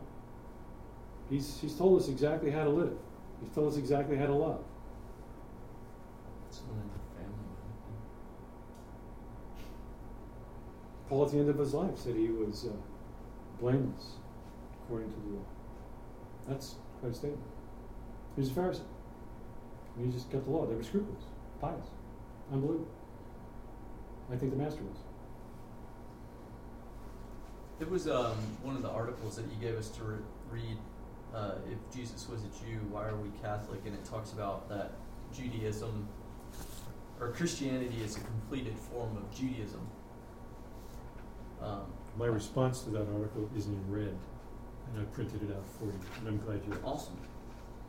In a nutshell, I think that it's not true.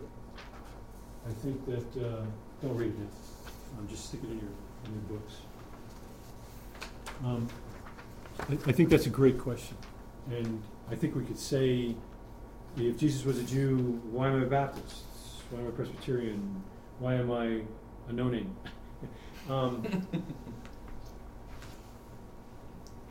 So let's dialogue on this for a second, because I'm very interested in this, because this is what changed my walk. Because 15, 17 years ago, I looked just like you. I acted just like you. I'm studying the Bible just like you guys. We're meeting in my home, we're meeting in the other guy's home. This is what we were doing. And we're wondering, is this it? I mean, are we done? Is that all there is? And we go on Sunday. Sometimes we go on Wednesday night. Sometimes it's a Sunday night thing. We get together. We camp. Come on, there's got to be more. What is it? So here's the question. 2 questions. I'll give them both to you, and then I'll ask them to you, and you can give me You an can answer. only handle one at a time. All right. So I'll give them both so you can think about it, because we're going to get the other guys involved. So here's the first question. When did Christianity begin? Question number 2 was, does Abraham have a place in the world to come? So let's start with the second question. Yeah, Abraham. He was a Jewish guy? Right. Okay. Yeah. He's called a Hebrew. He's the first Hebrew. Hebrew means to cross over. He crossed over. So, do you think Abraham has a place in the world to come? Father Abraham yes. had many sons. Yes. How many think yes? I'm not sure. That's a good answer. So do I this. don't think that it is, Okay, so but I'm just not sure. no, it is good. Be- All right. So, how about King David? It's pretty top shelf there. Yeah, I mean, So yeah. King David, yes. Well, the tricky part that I'm having is anyone before Jesus. I Oh, don't know. Oh, really? Because the ticket is Jesus. So if Jesus hadn't been around yet, Oh, I don't so know. you It's think easy for us so because- you think that God didn't exist No. before that corner? no. Oh, but no. so he's not I'm God? using my reference point, which is faulty. That's what we want to I'm know. using my own personal framing technique, which I know is flawed. Revelation but that's says why I'm trying to that think the it through. Lamb was slain from the foundation of the world. Right. That means the sacrifice was done before time, because he is outside time. We are in time. But the Lamb was slain before the foundation of the world. God wasn't surprised by sin. He had already fixed the problem. Now he's got to do it in time. Now the spiritual realm is set. The physical world's got to be fixed. So what's the first thing he does? Covers them. He killed an animal, probably 2, and covered them. We need our sin covered. So he covers them and determines from the very beginning in Genesis chapter 3, he says, from the seed of a woman, I will bring a Messiah. Women don't have seed. Hello? And yet we read in the Torah, if a woman with seed bears a son, then, and it goes through all the different, well, we can see Messiah in this, because we know a woman who had seed somehow and bore a child. All right, so he's got to pick a people, Abraham, and he's got to give us a representation. He's got to give his Torah, his law. He's got to give his prophets to tell us, hey guys, I told you, follow my commandments. If you don't, in fact, if you don't give the Sabbath, the land a Sabbath, I'm going to have to kick you out. And what happens? Last prophet shows up, blows the whistle, everybody out of the pool. 70 years later, oh, okay. Why 70 years? A year for every Sabbath you missed. Because every 7 years we're supposed to give the land a break. So, we're out of the land, we come back in, and we start again. If Abraham has a place in the world to come, and I submit that Christianity did not start at the cross. It started before the foundation of the world. That's why Noah was called a righteous man and found grace. A lot of people say there's no grace in the Old Testament. Found grace in the eyes of the Lord. I think Noah has a place in the world to come. Abraham saw his day and rejoiced in it. Mount of Transfiguration. Who shows up? Elijah Moses. and Moses. How'd they know? Numbers on the jerseys.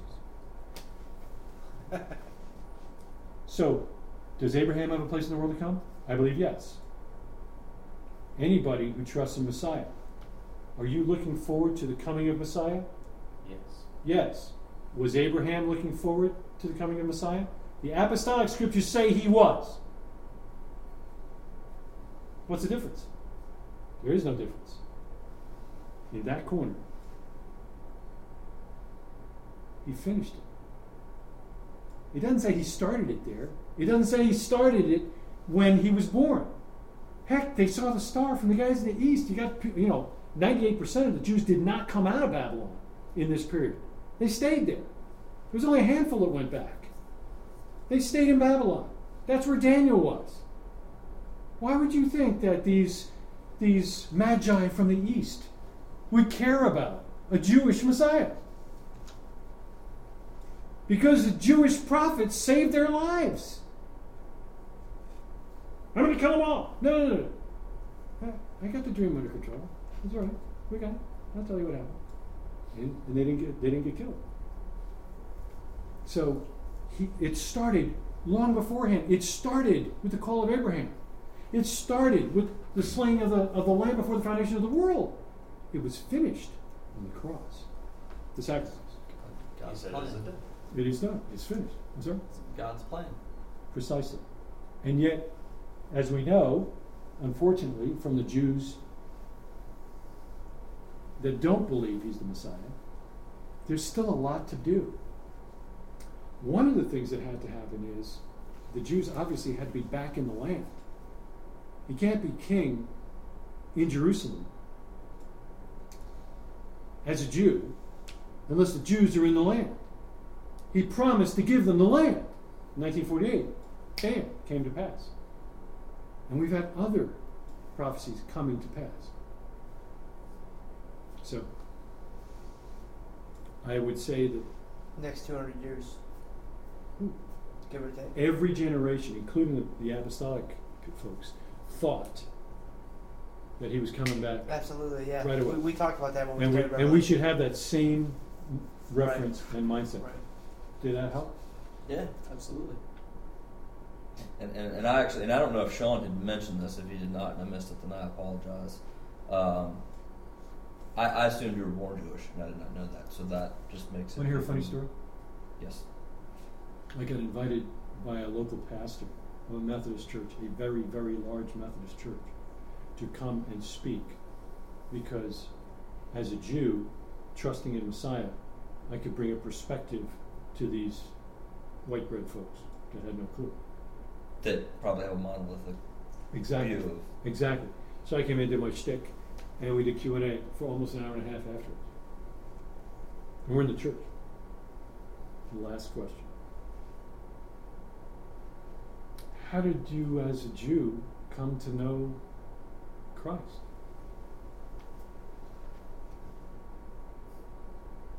I'm not a Jew. I was born and raised as a Methodist, just like you.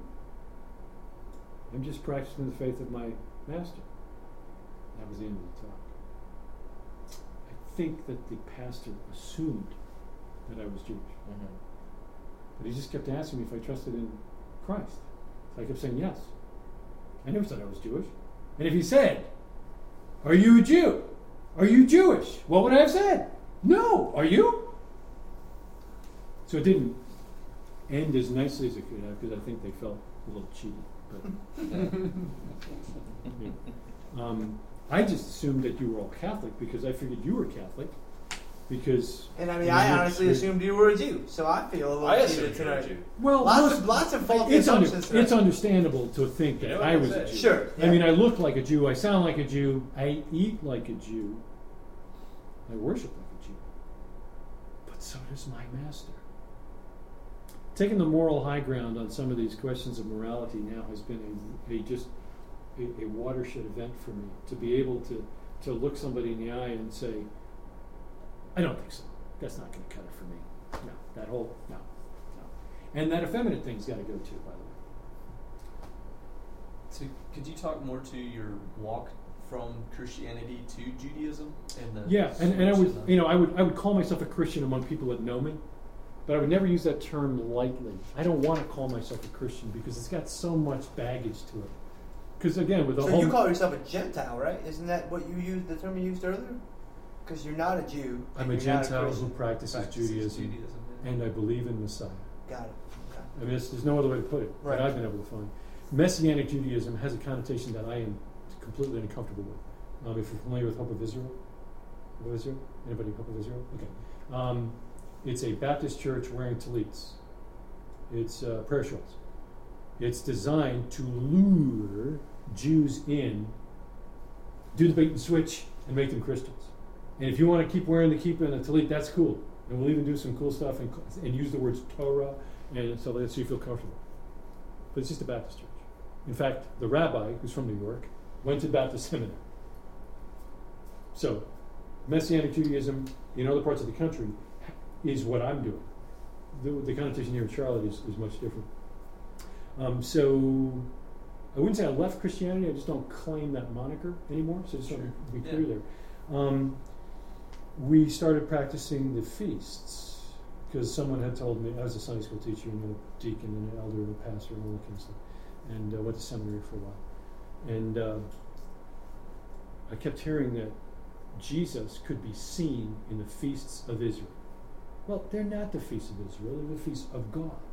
They're God's feasts, and He wants Israel to show up. Passover? I mean, that's a slam dunk, right? I mean, we should all be able to do that. Just, even the littlest bit you may know about what Christ did for us. Even Paul said, John first said, behold the Lamb of God that takes away the sin of the world. Cool, nice, I like it. I think that's more probably the daily sacrifice lamb, not the Passover lamb. Because the Passover lamb is a Thanksgiving offering, has nothing to do. Or peace offering, actually. Had nothing to do with sin, had nothing to do with sacrificing for that purpose. But it did take away the sin of the world. And Paul said, the Lamb of God has been slain for us. Okay. John said later on, the Lamb of God was slain from the foundation of the world. So Passover kind of works. So we started having a Passover in our home, and we had a guy come to our church, and during the 40-minute sermon, he did a quick Passover Seder thing to show you what all of it was about, and how Jesus kind of lined up, and you could see Jesus in the Passover, and it's amazing. It's unbelievable. Unbelievable. So we started having a Passover in our home, and we had it first with our family and our extended family. They thought we were weird. And then every year after that, for 15 years, we've had a Passover in our home, which we're commanded to do. And we would always invite another couple that had expressed some kind of interest in what we're doing. That's kind of odd, Joseph. I'd like to talk to you about that sometime. Come on over for the Seder. And he and his wife would come, and we'd go through it all, and the question you come out with at the end is, how could the Jews not see that he was the Messiah? Who told you the Jews did not see that he was the Messiah? The Jews did see that he was the Messiah. The religious leaders didn't want to see it, but the vast majority of the Jews did. Okay, so we're keeping Passover, and then we started looking at the other festivals. There's 5, actually there's 7, but there's 3 pilgrimage feasts where the men were supposed to go up to Jerusalem. So Shavuot or Pentecost is like, what do you do for that? Well, it turns out that, the tongues of fire that were on the apostles and they spoke in tongues and all that, if you read the sages, if you read the writings of the sages from before the Master, they say that's what happened in Mount Sinai. Tongues of fire came down. Every man could hear, all the nations, all the languages of the nations were spoken. This is, the parallel is extraordinary. And this is what they were saying. Well, no wonder why the Orthodox Jewish apostles wrote the same kind of deal to make it line up. So it's the giving of the Torah, which is what Pentecost is all about, because that's what happened. At Pentecost, we got the Torah. It came down with the tablets. So you stay up all night and study the Bible. You have a cool Bible study. All night long. That's good. Rosh Hashanah, blowing the shofar. Shofar is the ram's horn. So we rented a spot at the park and down by the water, and we got the community together, and it's a mitzvah, it's a commandment to hear the sound of the shofar. It's such a commandment that Orthodox websites will actually provide WAV files, MP3 files, of the sound of the shofar, just so you can hear it if you don't happen to be where you can hear it, like you're on traveling or something like that, just so you can hear the sound of the shofar. So we go through the normal liturgical prayers down at the water's edge, what's called a tashlik service. Tashlik means to toss or to cast. We read in Micah that he has cast all our sins into the depths of the sea, and he shall remember them no more. So the tashlik service is a traditional service on Rosh Hashanah, and there's a blessing, You go through all of that, and then everybody picks up some rocks. And we all split up, go down by the water's edge, and you start confessing your sins and applying them to the rock, committing that you're not going to do it anymore, and toss them in the water. You plop, rock's gone, can't be found again, and supposedly you're going to start out the new year. Rosh Hashanah is the head of the year. Rosh means head. Shana is year. It's the head of the year. And you start out the year clean slate. It's just like what we do with New Year's resolutions. But it's, it's like in September. Or even confessions with Catholics. Exactly, yeah. So we toss those in there. When you're done and you've confessed all your sins, pull your pockets inside out to indicate to everybody else two things. One, I did my business with God. And two, I'm done. You can talk to me. I'm not in one of those leave me alone, I'm confessing kind of things. So everybody starts heading back to the shelter with their pockets out. Very cool. Now, are you confessing aloud, much like you would pray aloud? Absolutely, yeah. Now, if you were standing right next to me with a rock, you wouldn't hear me, but you'd hear me mumbling or something. But you had the same thing. So we come back to the shelter, and we have a little prayer service, and at the end of the prayer service, you get the blowing of the shofar. So I pull out the shofar, and we blow the shofar. And it, there's 114 different tones and all that. So I blow the shofar, and this one year, I'm blowing the shofar, and when I finish, there's a rustling in the woods. We always have more than one man armed when we're together. I got 3 guys ready, and this family pops out of the bushes.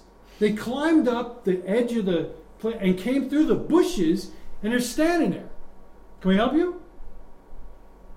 We're Jewish. We heard the shofar, and we wanted to come and worship with you.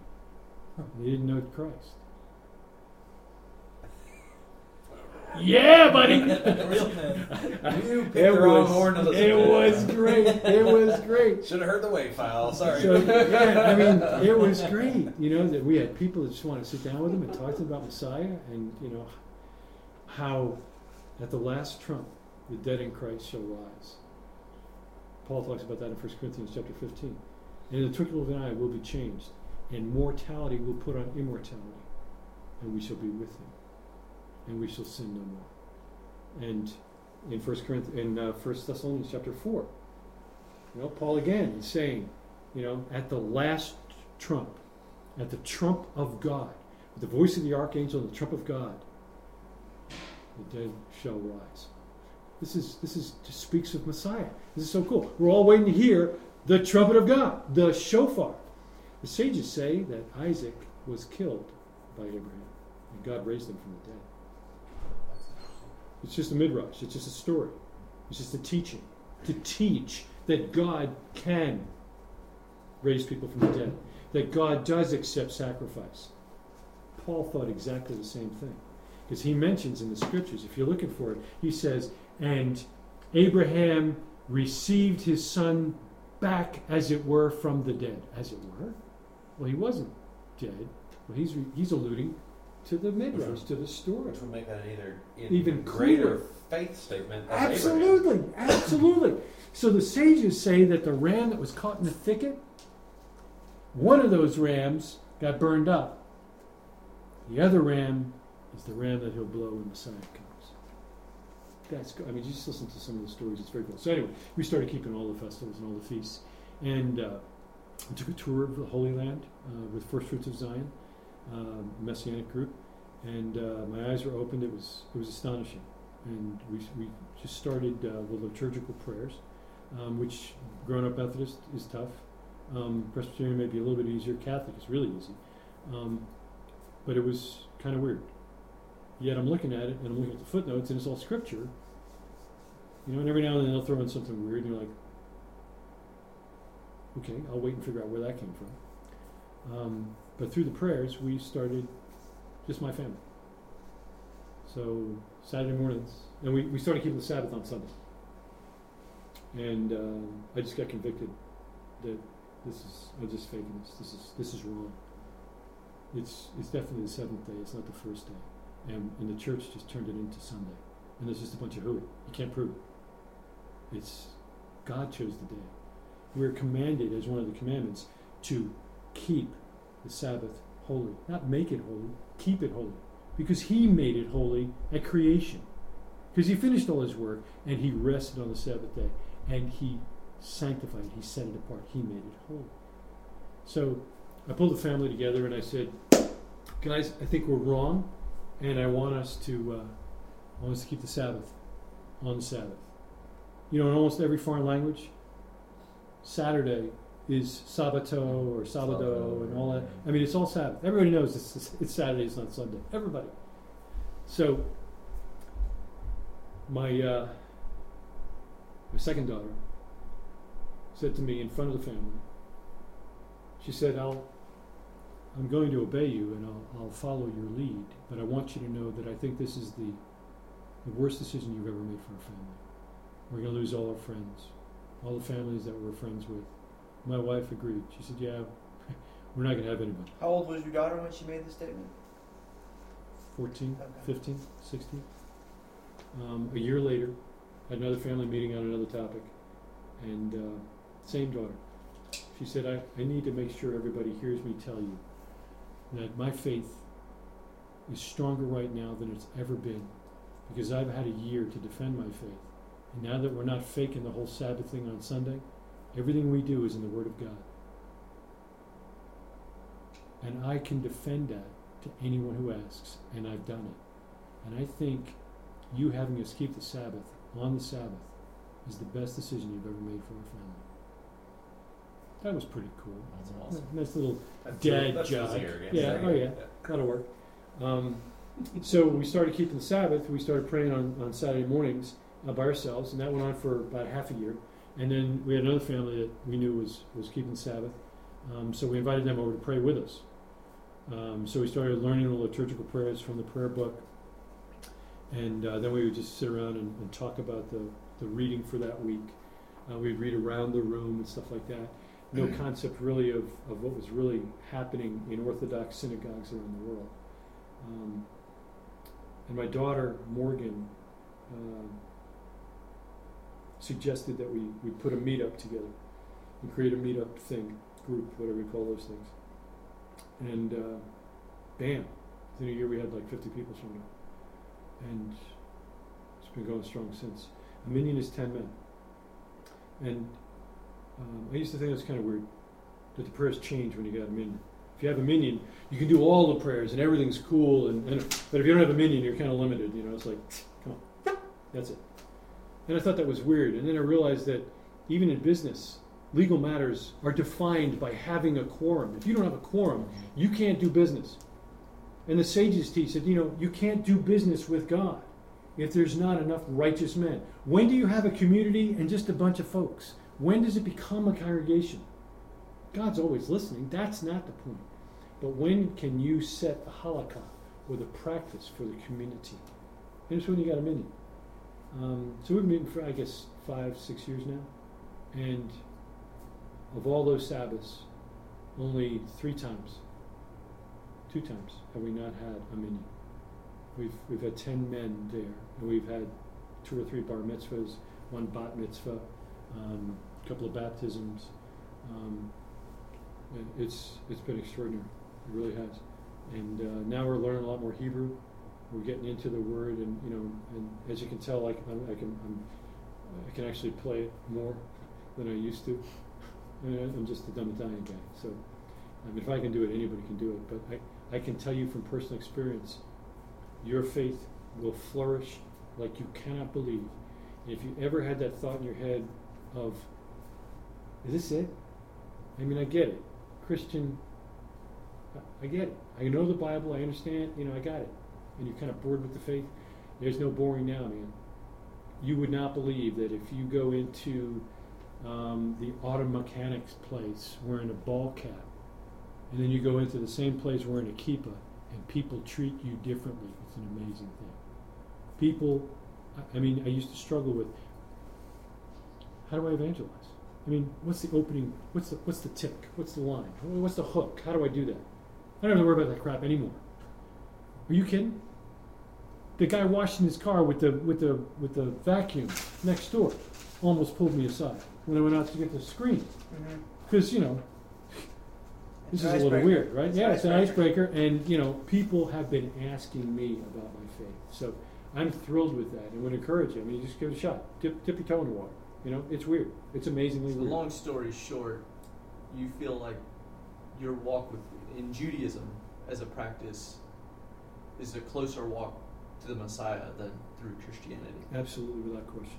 And I'll defend that until you fall asleep. No question about it. I'm doing what the Master did. I'm dressing like the Master did. The scriptures are coming alive because I'm looking at it now from a Hebraic perspective. Did you check that out with the time thing? How cool is that?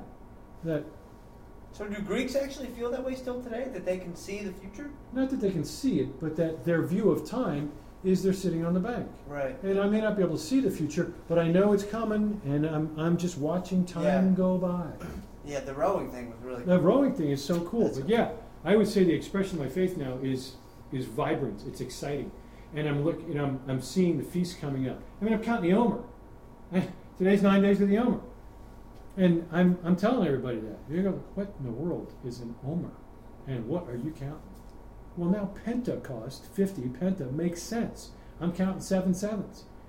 Spring cleaning. You ever wonder where we get that? Passover. Because the day before Passover, you have to get all 11 out of the house. So the Jews would take everything off the shelves and sweep and clean and all. And the Gentiles started following their example, and spring cleaning came from that. So we'll clean out the leaven. So Sunday night, they've finished all the cleaning, and they deliberately leave some bread around. And in years past, I'd have a candle, an envelope, and a basting brush. And my son and I would go around and find the leaven that my daughters and my wife had hidden. Oh, no, you're getting cold, Dad. No. And then quiet, we'd find it. We'd sweep it all into the envelope. And then we'd seal it up and we'd take it outside. And it would wait outside until the next morning. Because leaven is a picture of sin. And we're cleansing ourselves. That's why when you take communion, you've turned a whole meal with 4 cups, 4 glasses of wine. You've turned into a shot glass of juice and some kind of plastic crap wafer. It's just denuded of all of its meaning. So now, the next morning, my family's excited. The neighbors are watching out the window. That moron's at it again. So now I'm looking for the best way that I can burn the leaven. Because that's what you do. Traditionally, you can burn the leaven. So I'm dumping gasoline on the envelope, I'm lighting it with a boom, and there's a little black spot on the driveway, and the neighbor's like, oh, Joe, what are you doing over there again? Well, we're burning the leaven. Oh, yeah, that Jewish thing. Right, that's that Jewish thing, that's right. Yeah. This year was great because it's always discouraging that the envelope is gone in a moment. Normally you do this with a feather duster and a wooden spoon. That's it. Feather duster and a feather and a wooden spoon, and you burn the wooden spoon. I can't afford all those wooden spoons, so we're envelopes and basting brushes. So it's disappointing to watch this awesome fire, and then everything goes out. It's a little breezy, and the ashes are gone, and all of the bread crumbs or the bread pieces are still sitting there. They're just now toast instead of bread.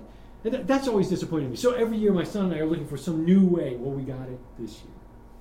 So this year we determined... Smoldering longer to evaporate. So we take the envelope outside. My son's getting the gas can.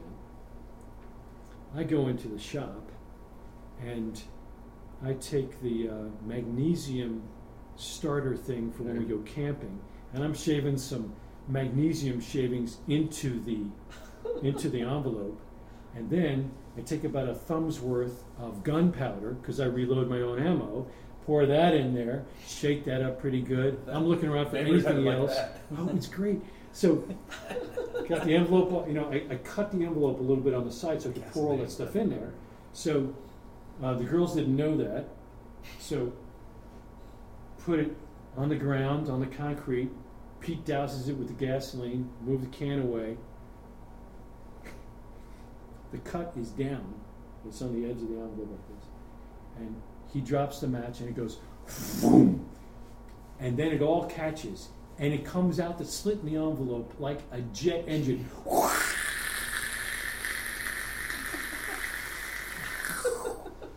And we look, It's been vaporized. My daughter has it on video. Dad, this is the best one. No, it was awesome. So there's learning the traditions of God's people down through the ages has been such a wonderful thing for us to experience. And I just get and I've told my kids, and I continue to tell them, never argue Messiah with a rabbi. That's my job. And Because you don't want them to steal your thunder? no, I'm concerned.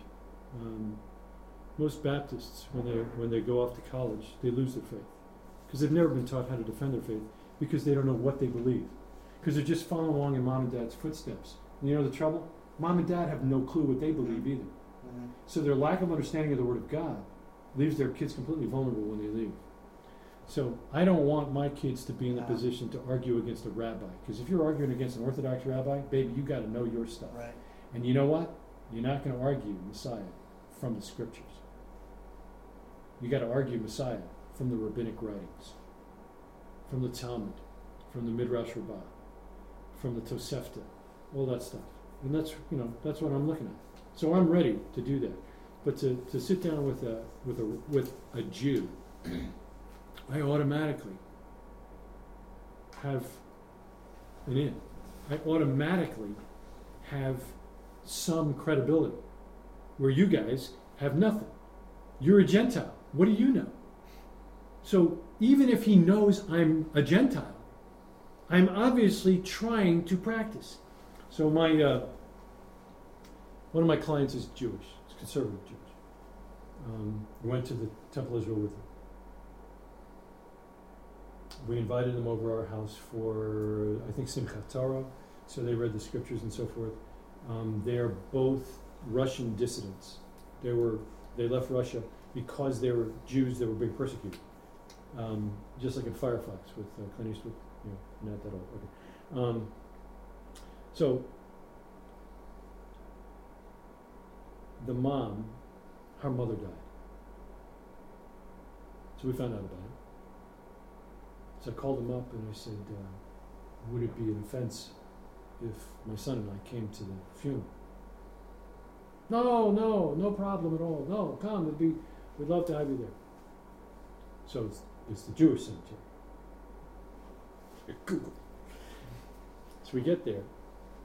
Similar kind of ceremony that you would think. In some faiths, somebody puts some dirt on the casket, something like that.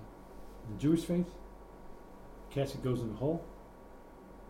And each member of the family grabs the shovel, one at a time, and the shovel's upside down, and they shovel dirt, one scoop each, on top of the casket. But the shovel is upside down. They're using the back of the shovel because we're not building anything up here. The world has lost a soul. This is sad. We're being torn down, so the shovel's upside down. Very meaningful, very cool. So after that, she's going to sit Shiva. Maybe you've heard of that. Shiva is Hebrew for 7. She's going to sit, according to the scriptures, for 7 days and mourn. And the way they do it, I'll tell you what, gets it all out of your system. You don't have to worry about it. Now, for a parent, you sit Shiva for 7, and then you mourn for 30 days. And then every year on the yahrzeit is the anniversary of the death. Anniversary of the birth, we don't do. Anniversary of the death. Every year we remember the death of the loved one. That's what Passover is. God has commanded us to remember every year the death of His Son. That's Passover. And going to the funeral, I got it. Awesome. Now I'm teaching my kids. Now I'm teaching my wife. So they're sitting Shiva. Sitting Shiva, she's sitting in mourning clothes.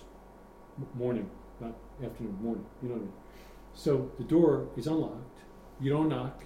You don't ring the bell. You just walk in. Because you know, it's been publicized that they're sitting Shiva that evening. So you just sit. You don't initiate conversation. If she talks to you, you talk. If she doesn't talk to you, you just sit. So they're having like a little cocktail party over here. Drinks and, sandwiches and finger foods and all of that. And some of the women are just sitting quietly on the couch next to Elena. And every now and then she talks. And she starts to talk about her mom. Very cathartic. Very nice. After half hour, The rabbi shows up. We're going to do prayers. We're going to pray Kaddish. We're going to remember that God is sovereign. God gives life. God takes life. Very nice. Short prayers. I was actually familiar with this one. I knew where it was in the prayer book. So this old man is handing out prayer books. So we're all going to face towards Jerusalem, right? So they all know which direction it was. I didn't know. They know in this room. Okay, so we're towards Jerusalem, and they're doing the prayers. And, we're, davening back and forth, and you got some weird Orthodox, and they're going back and forth like this, and every now and then we're going to bow and come back up, and it's pretty cool if you understand it. So we do that. We're done. He used to be a deacon. I start gathering up the books. Because this guy showed up, his job, whenever anybody said Shiva, he shows up with a suitcase filled with the prayer books. That's his job. That's the way he ministers to the morning. Very cool. So I'm walking over with a stack, and I'm putting in there, and he's rearranging them so that, they fit in perfectly. He's got some kind of methodical system there. I hand the last one, say goodnight, I gather up with my family, we start to leave. He grabs me by the arm. Yeah. So I turn and look at him, and he says, God bless you. It's Russian. I said, thank you. And he goes, no, you don't understand. He says, we keep the Torah because we must, because we're Jews. You keep the Torah because you want to, and God will bless you for it. I almost started crying. It was the coolest thing. He had figured out, he knew I was a Gentile. Stuff like that happens all the time. All the time. I can't explain it. To know that we're practicing exactly like the apostles. I mean, the scriptures are clear. They didn't leave. They were at the temple. They went up for morning prayers. It was the hour of prayer, and they're heading into the temple. And this guy says, got any money? That's when all that happened. They're there for the prayers. Acts chapter 2 and verse 42. Let's look at it real quick, and we'll close with that, because you're getting sleepy.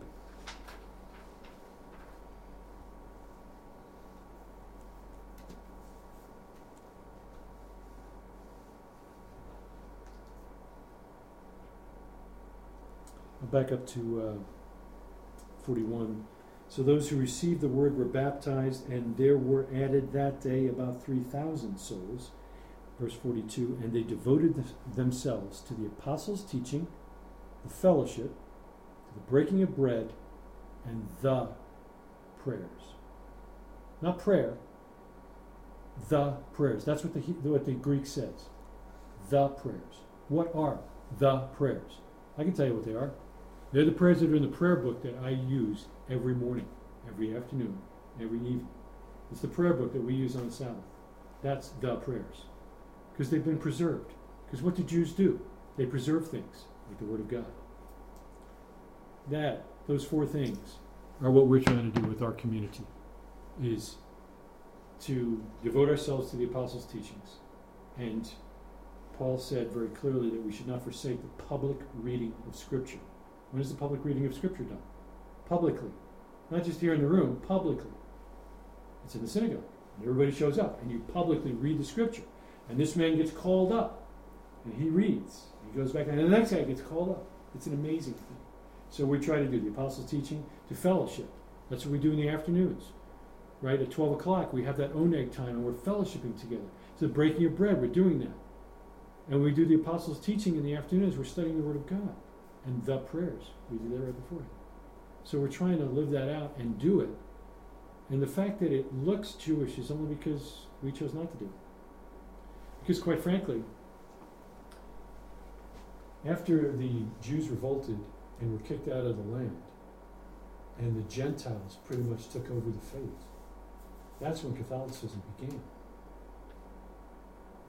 And Rome, the Caesar said he was now a Christian. And they laid down the law. And you have in church history in writing that the laws they laid down were identical to the laws that Antiochus Epiphanes, the evil one, laid down. Couldn't circumcise their sons. Couldn't study the Torah. You definitely can't keep the Sabbath. They can't keep the feasts. It's amazing. If you do, we'll kill you. They would force Jews and others to work on the Sabbath, just to force them. About 700, 800 AD, it's like right before the middle of that wall, the quarterdeciman situation came up. This quarterdeciman was 14. So the 14th of Nisan in Hebrew is Passover. And the argument that the church fathers were having between cities was, we do Easter Sunday now. And these church fathers were, in these various cities, these bishops in these cities were saying, we've always kept the 14th, we're always going to keep the 14th, and we don't recognize Sunday as being anything special. And the church forced those quarterdecimans to leave, to disappear. Sabbath keepers of Transylvania, 1,200, 900, 800, somewhere there. They killed them. The church killed them because they got the Sabbath. The only thing that needs to change for you, if you haven't been circumcised, if we were going up to the temple, in what we believe the scriptures say, if we all came to know Messiah, the Orthodox Jews would be saying, you got to become Jewish. That means you got to be circumcised, you got to make sacrifice, you got to have a mikvah, and you got to promise to keep the whole Torah. And Paul was like, hang on. If you're saying they got to become Jewish to be saved, that's not right. That's salvation by works. We don't play that game here. They're saved by faith, and we need to just leave them alone. And they had a whole council about it. Acts chapter 15. The Jerusalem council came together. And so we've got 4 things we're gonna give you as a minimum standard. 1, you gotta stop that fornication stuff. No more sex. We're gonna stop the blood. We're commanded not to eat blood. Don't eat blood. Stop killing one another. Stop getting into fights. And the 4th one. Whatever the 4th one was. But because of these, food sacrificed to idols.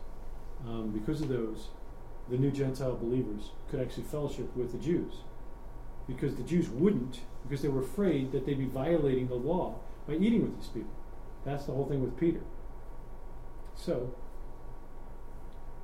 the bottom line to Acts chapter 15, you see right about in the middle, James covers what they've come up with, and they write a letter to that effect to these folks. And they say, we don't need to tell them anything else. Why? Because every Sabbath, Moses is read in the synagogue. So they're going to learn the law over time. This was to Gentiles. They're going to learn the law over time because they're going to hear Moses every single Sabbath, because that's what we do. We don't go through the whole Bible. We just go through Moses. We go through those 5 books every single week. So I personally believe that the Orthodox Jews that became quote-unquote Christians or started doing that, those are called the Notzri. They were a temple sect. Just another sect of Judaism. No monolithic fallacy there. I'm a Pharisee, I'm a Notzri, I'm an Essene, I'm a Sadducee. I follow the Nazarene, but they acted Jewish. In fact, they were Jewish. So the Gentiles that came in started acting Jewish, just like me. But suppose I wasn't circumcised because my father wasn't Jewish or didn't practice Judaism. The command is to circumcise your sons on the 8th day. It's not for us to get circumcised. So if my father wasn't a believer, if he didn't know the Word of God, I would walk into the faith uncircumcised. But the Torah teaches that no man can eat the Passover lamb unless he's circumcised. So it doesn't matter whether you're circumcised or not. You don't have to be circumcised to be saved. But if you're going to practice our faith, that's the sign of the covenant. And you're going to get circumcised before 1 year goes by, guaranteed, because you're going to eat the Passover. Now, you can't eat the Passover because you got to sacrifice the Passover. No temple, no altar. You can't sacrifice any place except Jerusalem. That's why the Jews are so hot to trot to get the temple back, or to at least get the altar and get on the Temple Mount. So I think that if we look at their practice, they practiced Judaism. The Gentiles began to practice Judaism. It's not a works by faith. It has nothing to do with my, it's not a work salvation. I'm simply being obedient to God. in order to please him because of what he told me to do. If you love me, you keep my commandments. One more verse. Matthew chapter 5.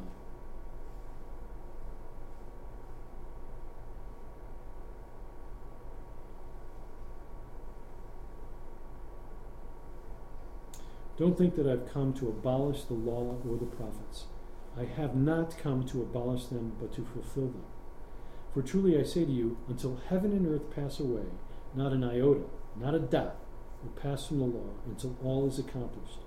Therefore, whoever relaxes one of the least of these commandments and teaches others to do the same will be called least in the kingdom of heaven. But whoever does them and teaches them will be called great in the kingdom of heaven. So let's go back through that. I don't think that I have come, don't even think that I've come to abolish the law of the prophets. I've not come to abolish, but to fulfill. So what do they teach me in the church? Well, he didn't come to abolish that stuff. No, he fulfilled it. So how come we're not doing it? Well, he fulfilled it. So fulfill means abolish. He abolished it because he fulfilled it. Well, yeah. I thought we weren't even supposed to think that he abolished it. But you tell me he did abolish it. Well, he didn't abolish it, he fulfilled it. What does that mean, he fulfilled it? Well, that means he filled it full, and it's done, and there's nothing more that you can do. What? What does that mean, he filled it full? That's a bunch of crap. I don't get it. So, let's keep going. Maybe we got the abolish thing wrong. Truly, I say to you, until heaven and earth pass away, not an iota, not a dot will pass from the law until all is accomplished. Heaven and earth are still here. When do heaven and earth pass away? At the end of the Olam Hazeh, after the millennial reign of Messiah. Then we get the world to come. We get the new heavens and the new earth and the new Jerusalem coming down. 1,500 miles by 1,500 miles by 1,500 miles, big cube. No street lamps. Yeah. That's what it says. There's no street lamps. Because Messiah is there, he's the light. Yeah, okay. True. So, until that happens, nothing will pass from the law until everything is accomplished. Why don't a lot of Jews believe that Yeshua is the Messiah? Because everything hasn't been accomplished.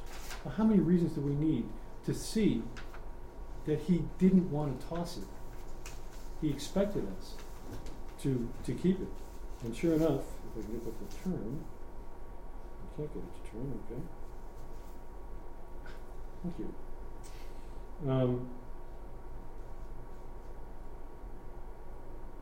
He says at the end, Matthew 5, verse 48, you therefore must be perfect as your heavenly Father is perfect. It's a direct quote from Leviticus chapter 19, which we're reading this Shabbat. How can you be perfect? Keep all of the law. Okay? Actually, I have two quick questions. No, I'm ready.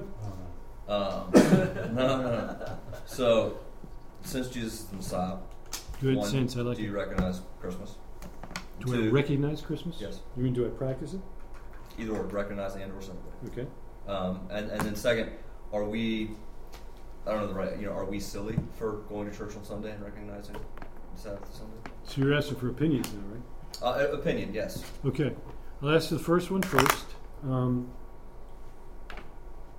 That's a big question in our family. Okay.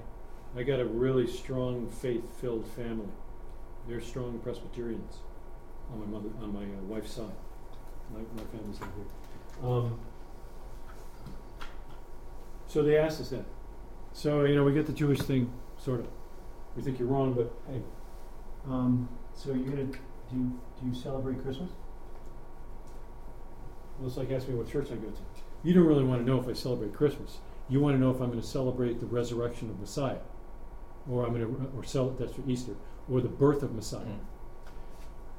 We celebrate the birth of Messiah in ways that you cannot even comprehend, because we take the scriptures and the traditions of God's people, and we look and see that he was born and tabernacled among us, as John said.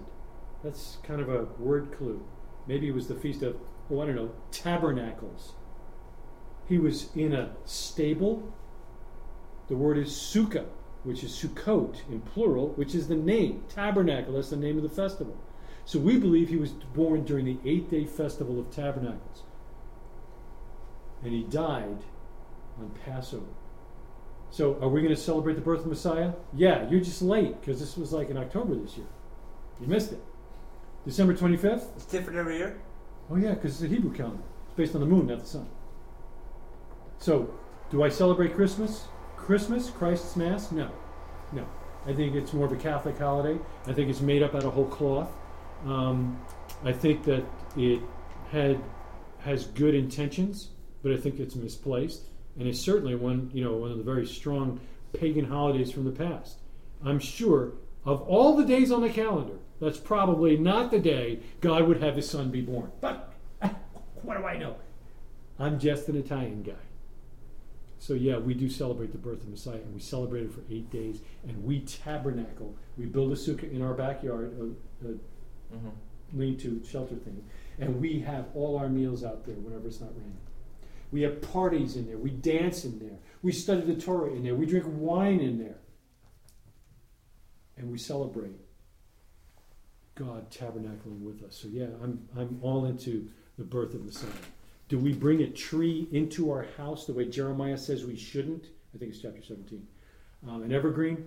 No, not anymore. Do we give gifts? No, not anymore. But if you've ever experienced the Feast of Tabernacles, you won't be missing Christmas. As far as Easter, Ishtar is the name of a foreign god. We're not even to have them on our lips, according to the Scripture. I don't think that as Gentiles we could possibly read the Scriptures and get it. Well, I have read from priests that Easter did not actually come from Ishtar. I've read that as well. So you gotta wonder where it came from. Yeah. Doesn't matter where it came from. It's not a biblical holiday. What is the biblical holiday? Passover. Now, it's interesting. The Master said that he would give only one sign to that wicked generation. Just like the wicked generation that came out of the exile. It was a wicked generation. They all died. Wicked generation. They all died. He said he'd only give them one sign. The sign of Yonah, the prophet.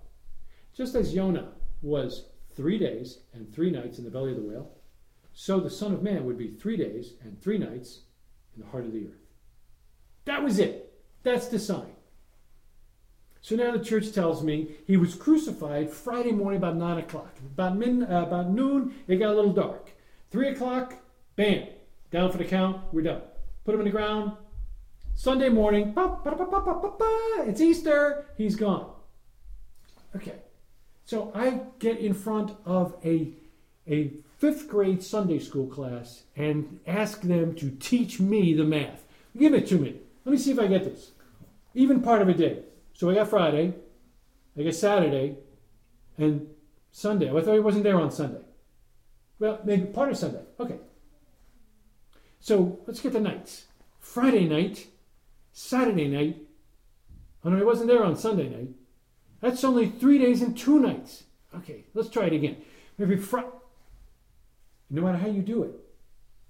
The Friday, Good Friday, Easter Sunday, Easter Monday, it can't happen. Can't possibly work.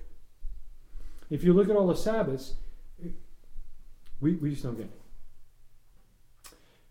So, long story short, I think he was crucified on either Wednesday or Thursday. I think I can demonstrate that from the Scriptures. And I think that he was raised from the dead as Sunday began. When does Sunday begin? Saturday night. We call it Motzi Shabbat. Baruch atah Adonai Eloheinu melech haolam hamotzi lechem min haaretz. Blessed you, O Lord our God, King of the universe, who brings forth bread from the earth. We say this every time we eat. Who brings forth motzi lechem, brings forth bread, lechem, from the earth. Motzi Shabbat, we're coming out of Shabbat, is right after the Sabbath ends on Saturday night. This is when Paul met with the Gentile church. On Saturday morning, he's in the synagogue, and he's arguing about Messiah, and he is praying, and he is studying. And at Motzi Shabbat, when the Sabbath is over, he goes to somebody's house and he meets with the Gentile folks who they won't let in the synagogue anymore. And that's when he starts to preach. After sundown on Saturday night. It's dark. Starts to preach. There's a lot of lamps, it says. And old Eutychus is up on the third floor, by mistake, sitting by the window. What happens to Eutychus? Falls down and is taken up as dead. Did Paul actually start preaching Saturday morning, Sunday morning, and preach all day into the night, and then at about midnight, the kid falls asleep? Come on. That doesn't make any sense. But heck, I can start at sundown and go till midnight. Easy. Aren't you glad the lights are on? So that's Motzi Shabbat. So, Passover, the death of Messiah, his yahrzeit, the anniversary, we celebrate that. So my father-in-law asked me, are you going to celebrate the resurrection? Absolutely. Mm-hmm. Without question. Am I going to do it on Easter Sunday? I don't think so. Yeah. Although it may work out that way on a particular year, although it normally never happens on a Sunday. This year it was on a Tuesday, so Monday night. So that's a good question, and it's one that I get a lot. Yeah. But like moving from Sunday to Saturday, it's not as hard to give up the other holidays, especially if your kids are old enough to say, "We're not doing that, and here's why," and they understand. Yeah. Or they're so young they never even got into it in the first place. Because it's not like they're going to miss out on fun. Because we party a whole lot more than you guys do. Trust me. Yeah, it's awesome. Thank you. You good? Yeah. You set? Praise God. Thank you. It was a privilege.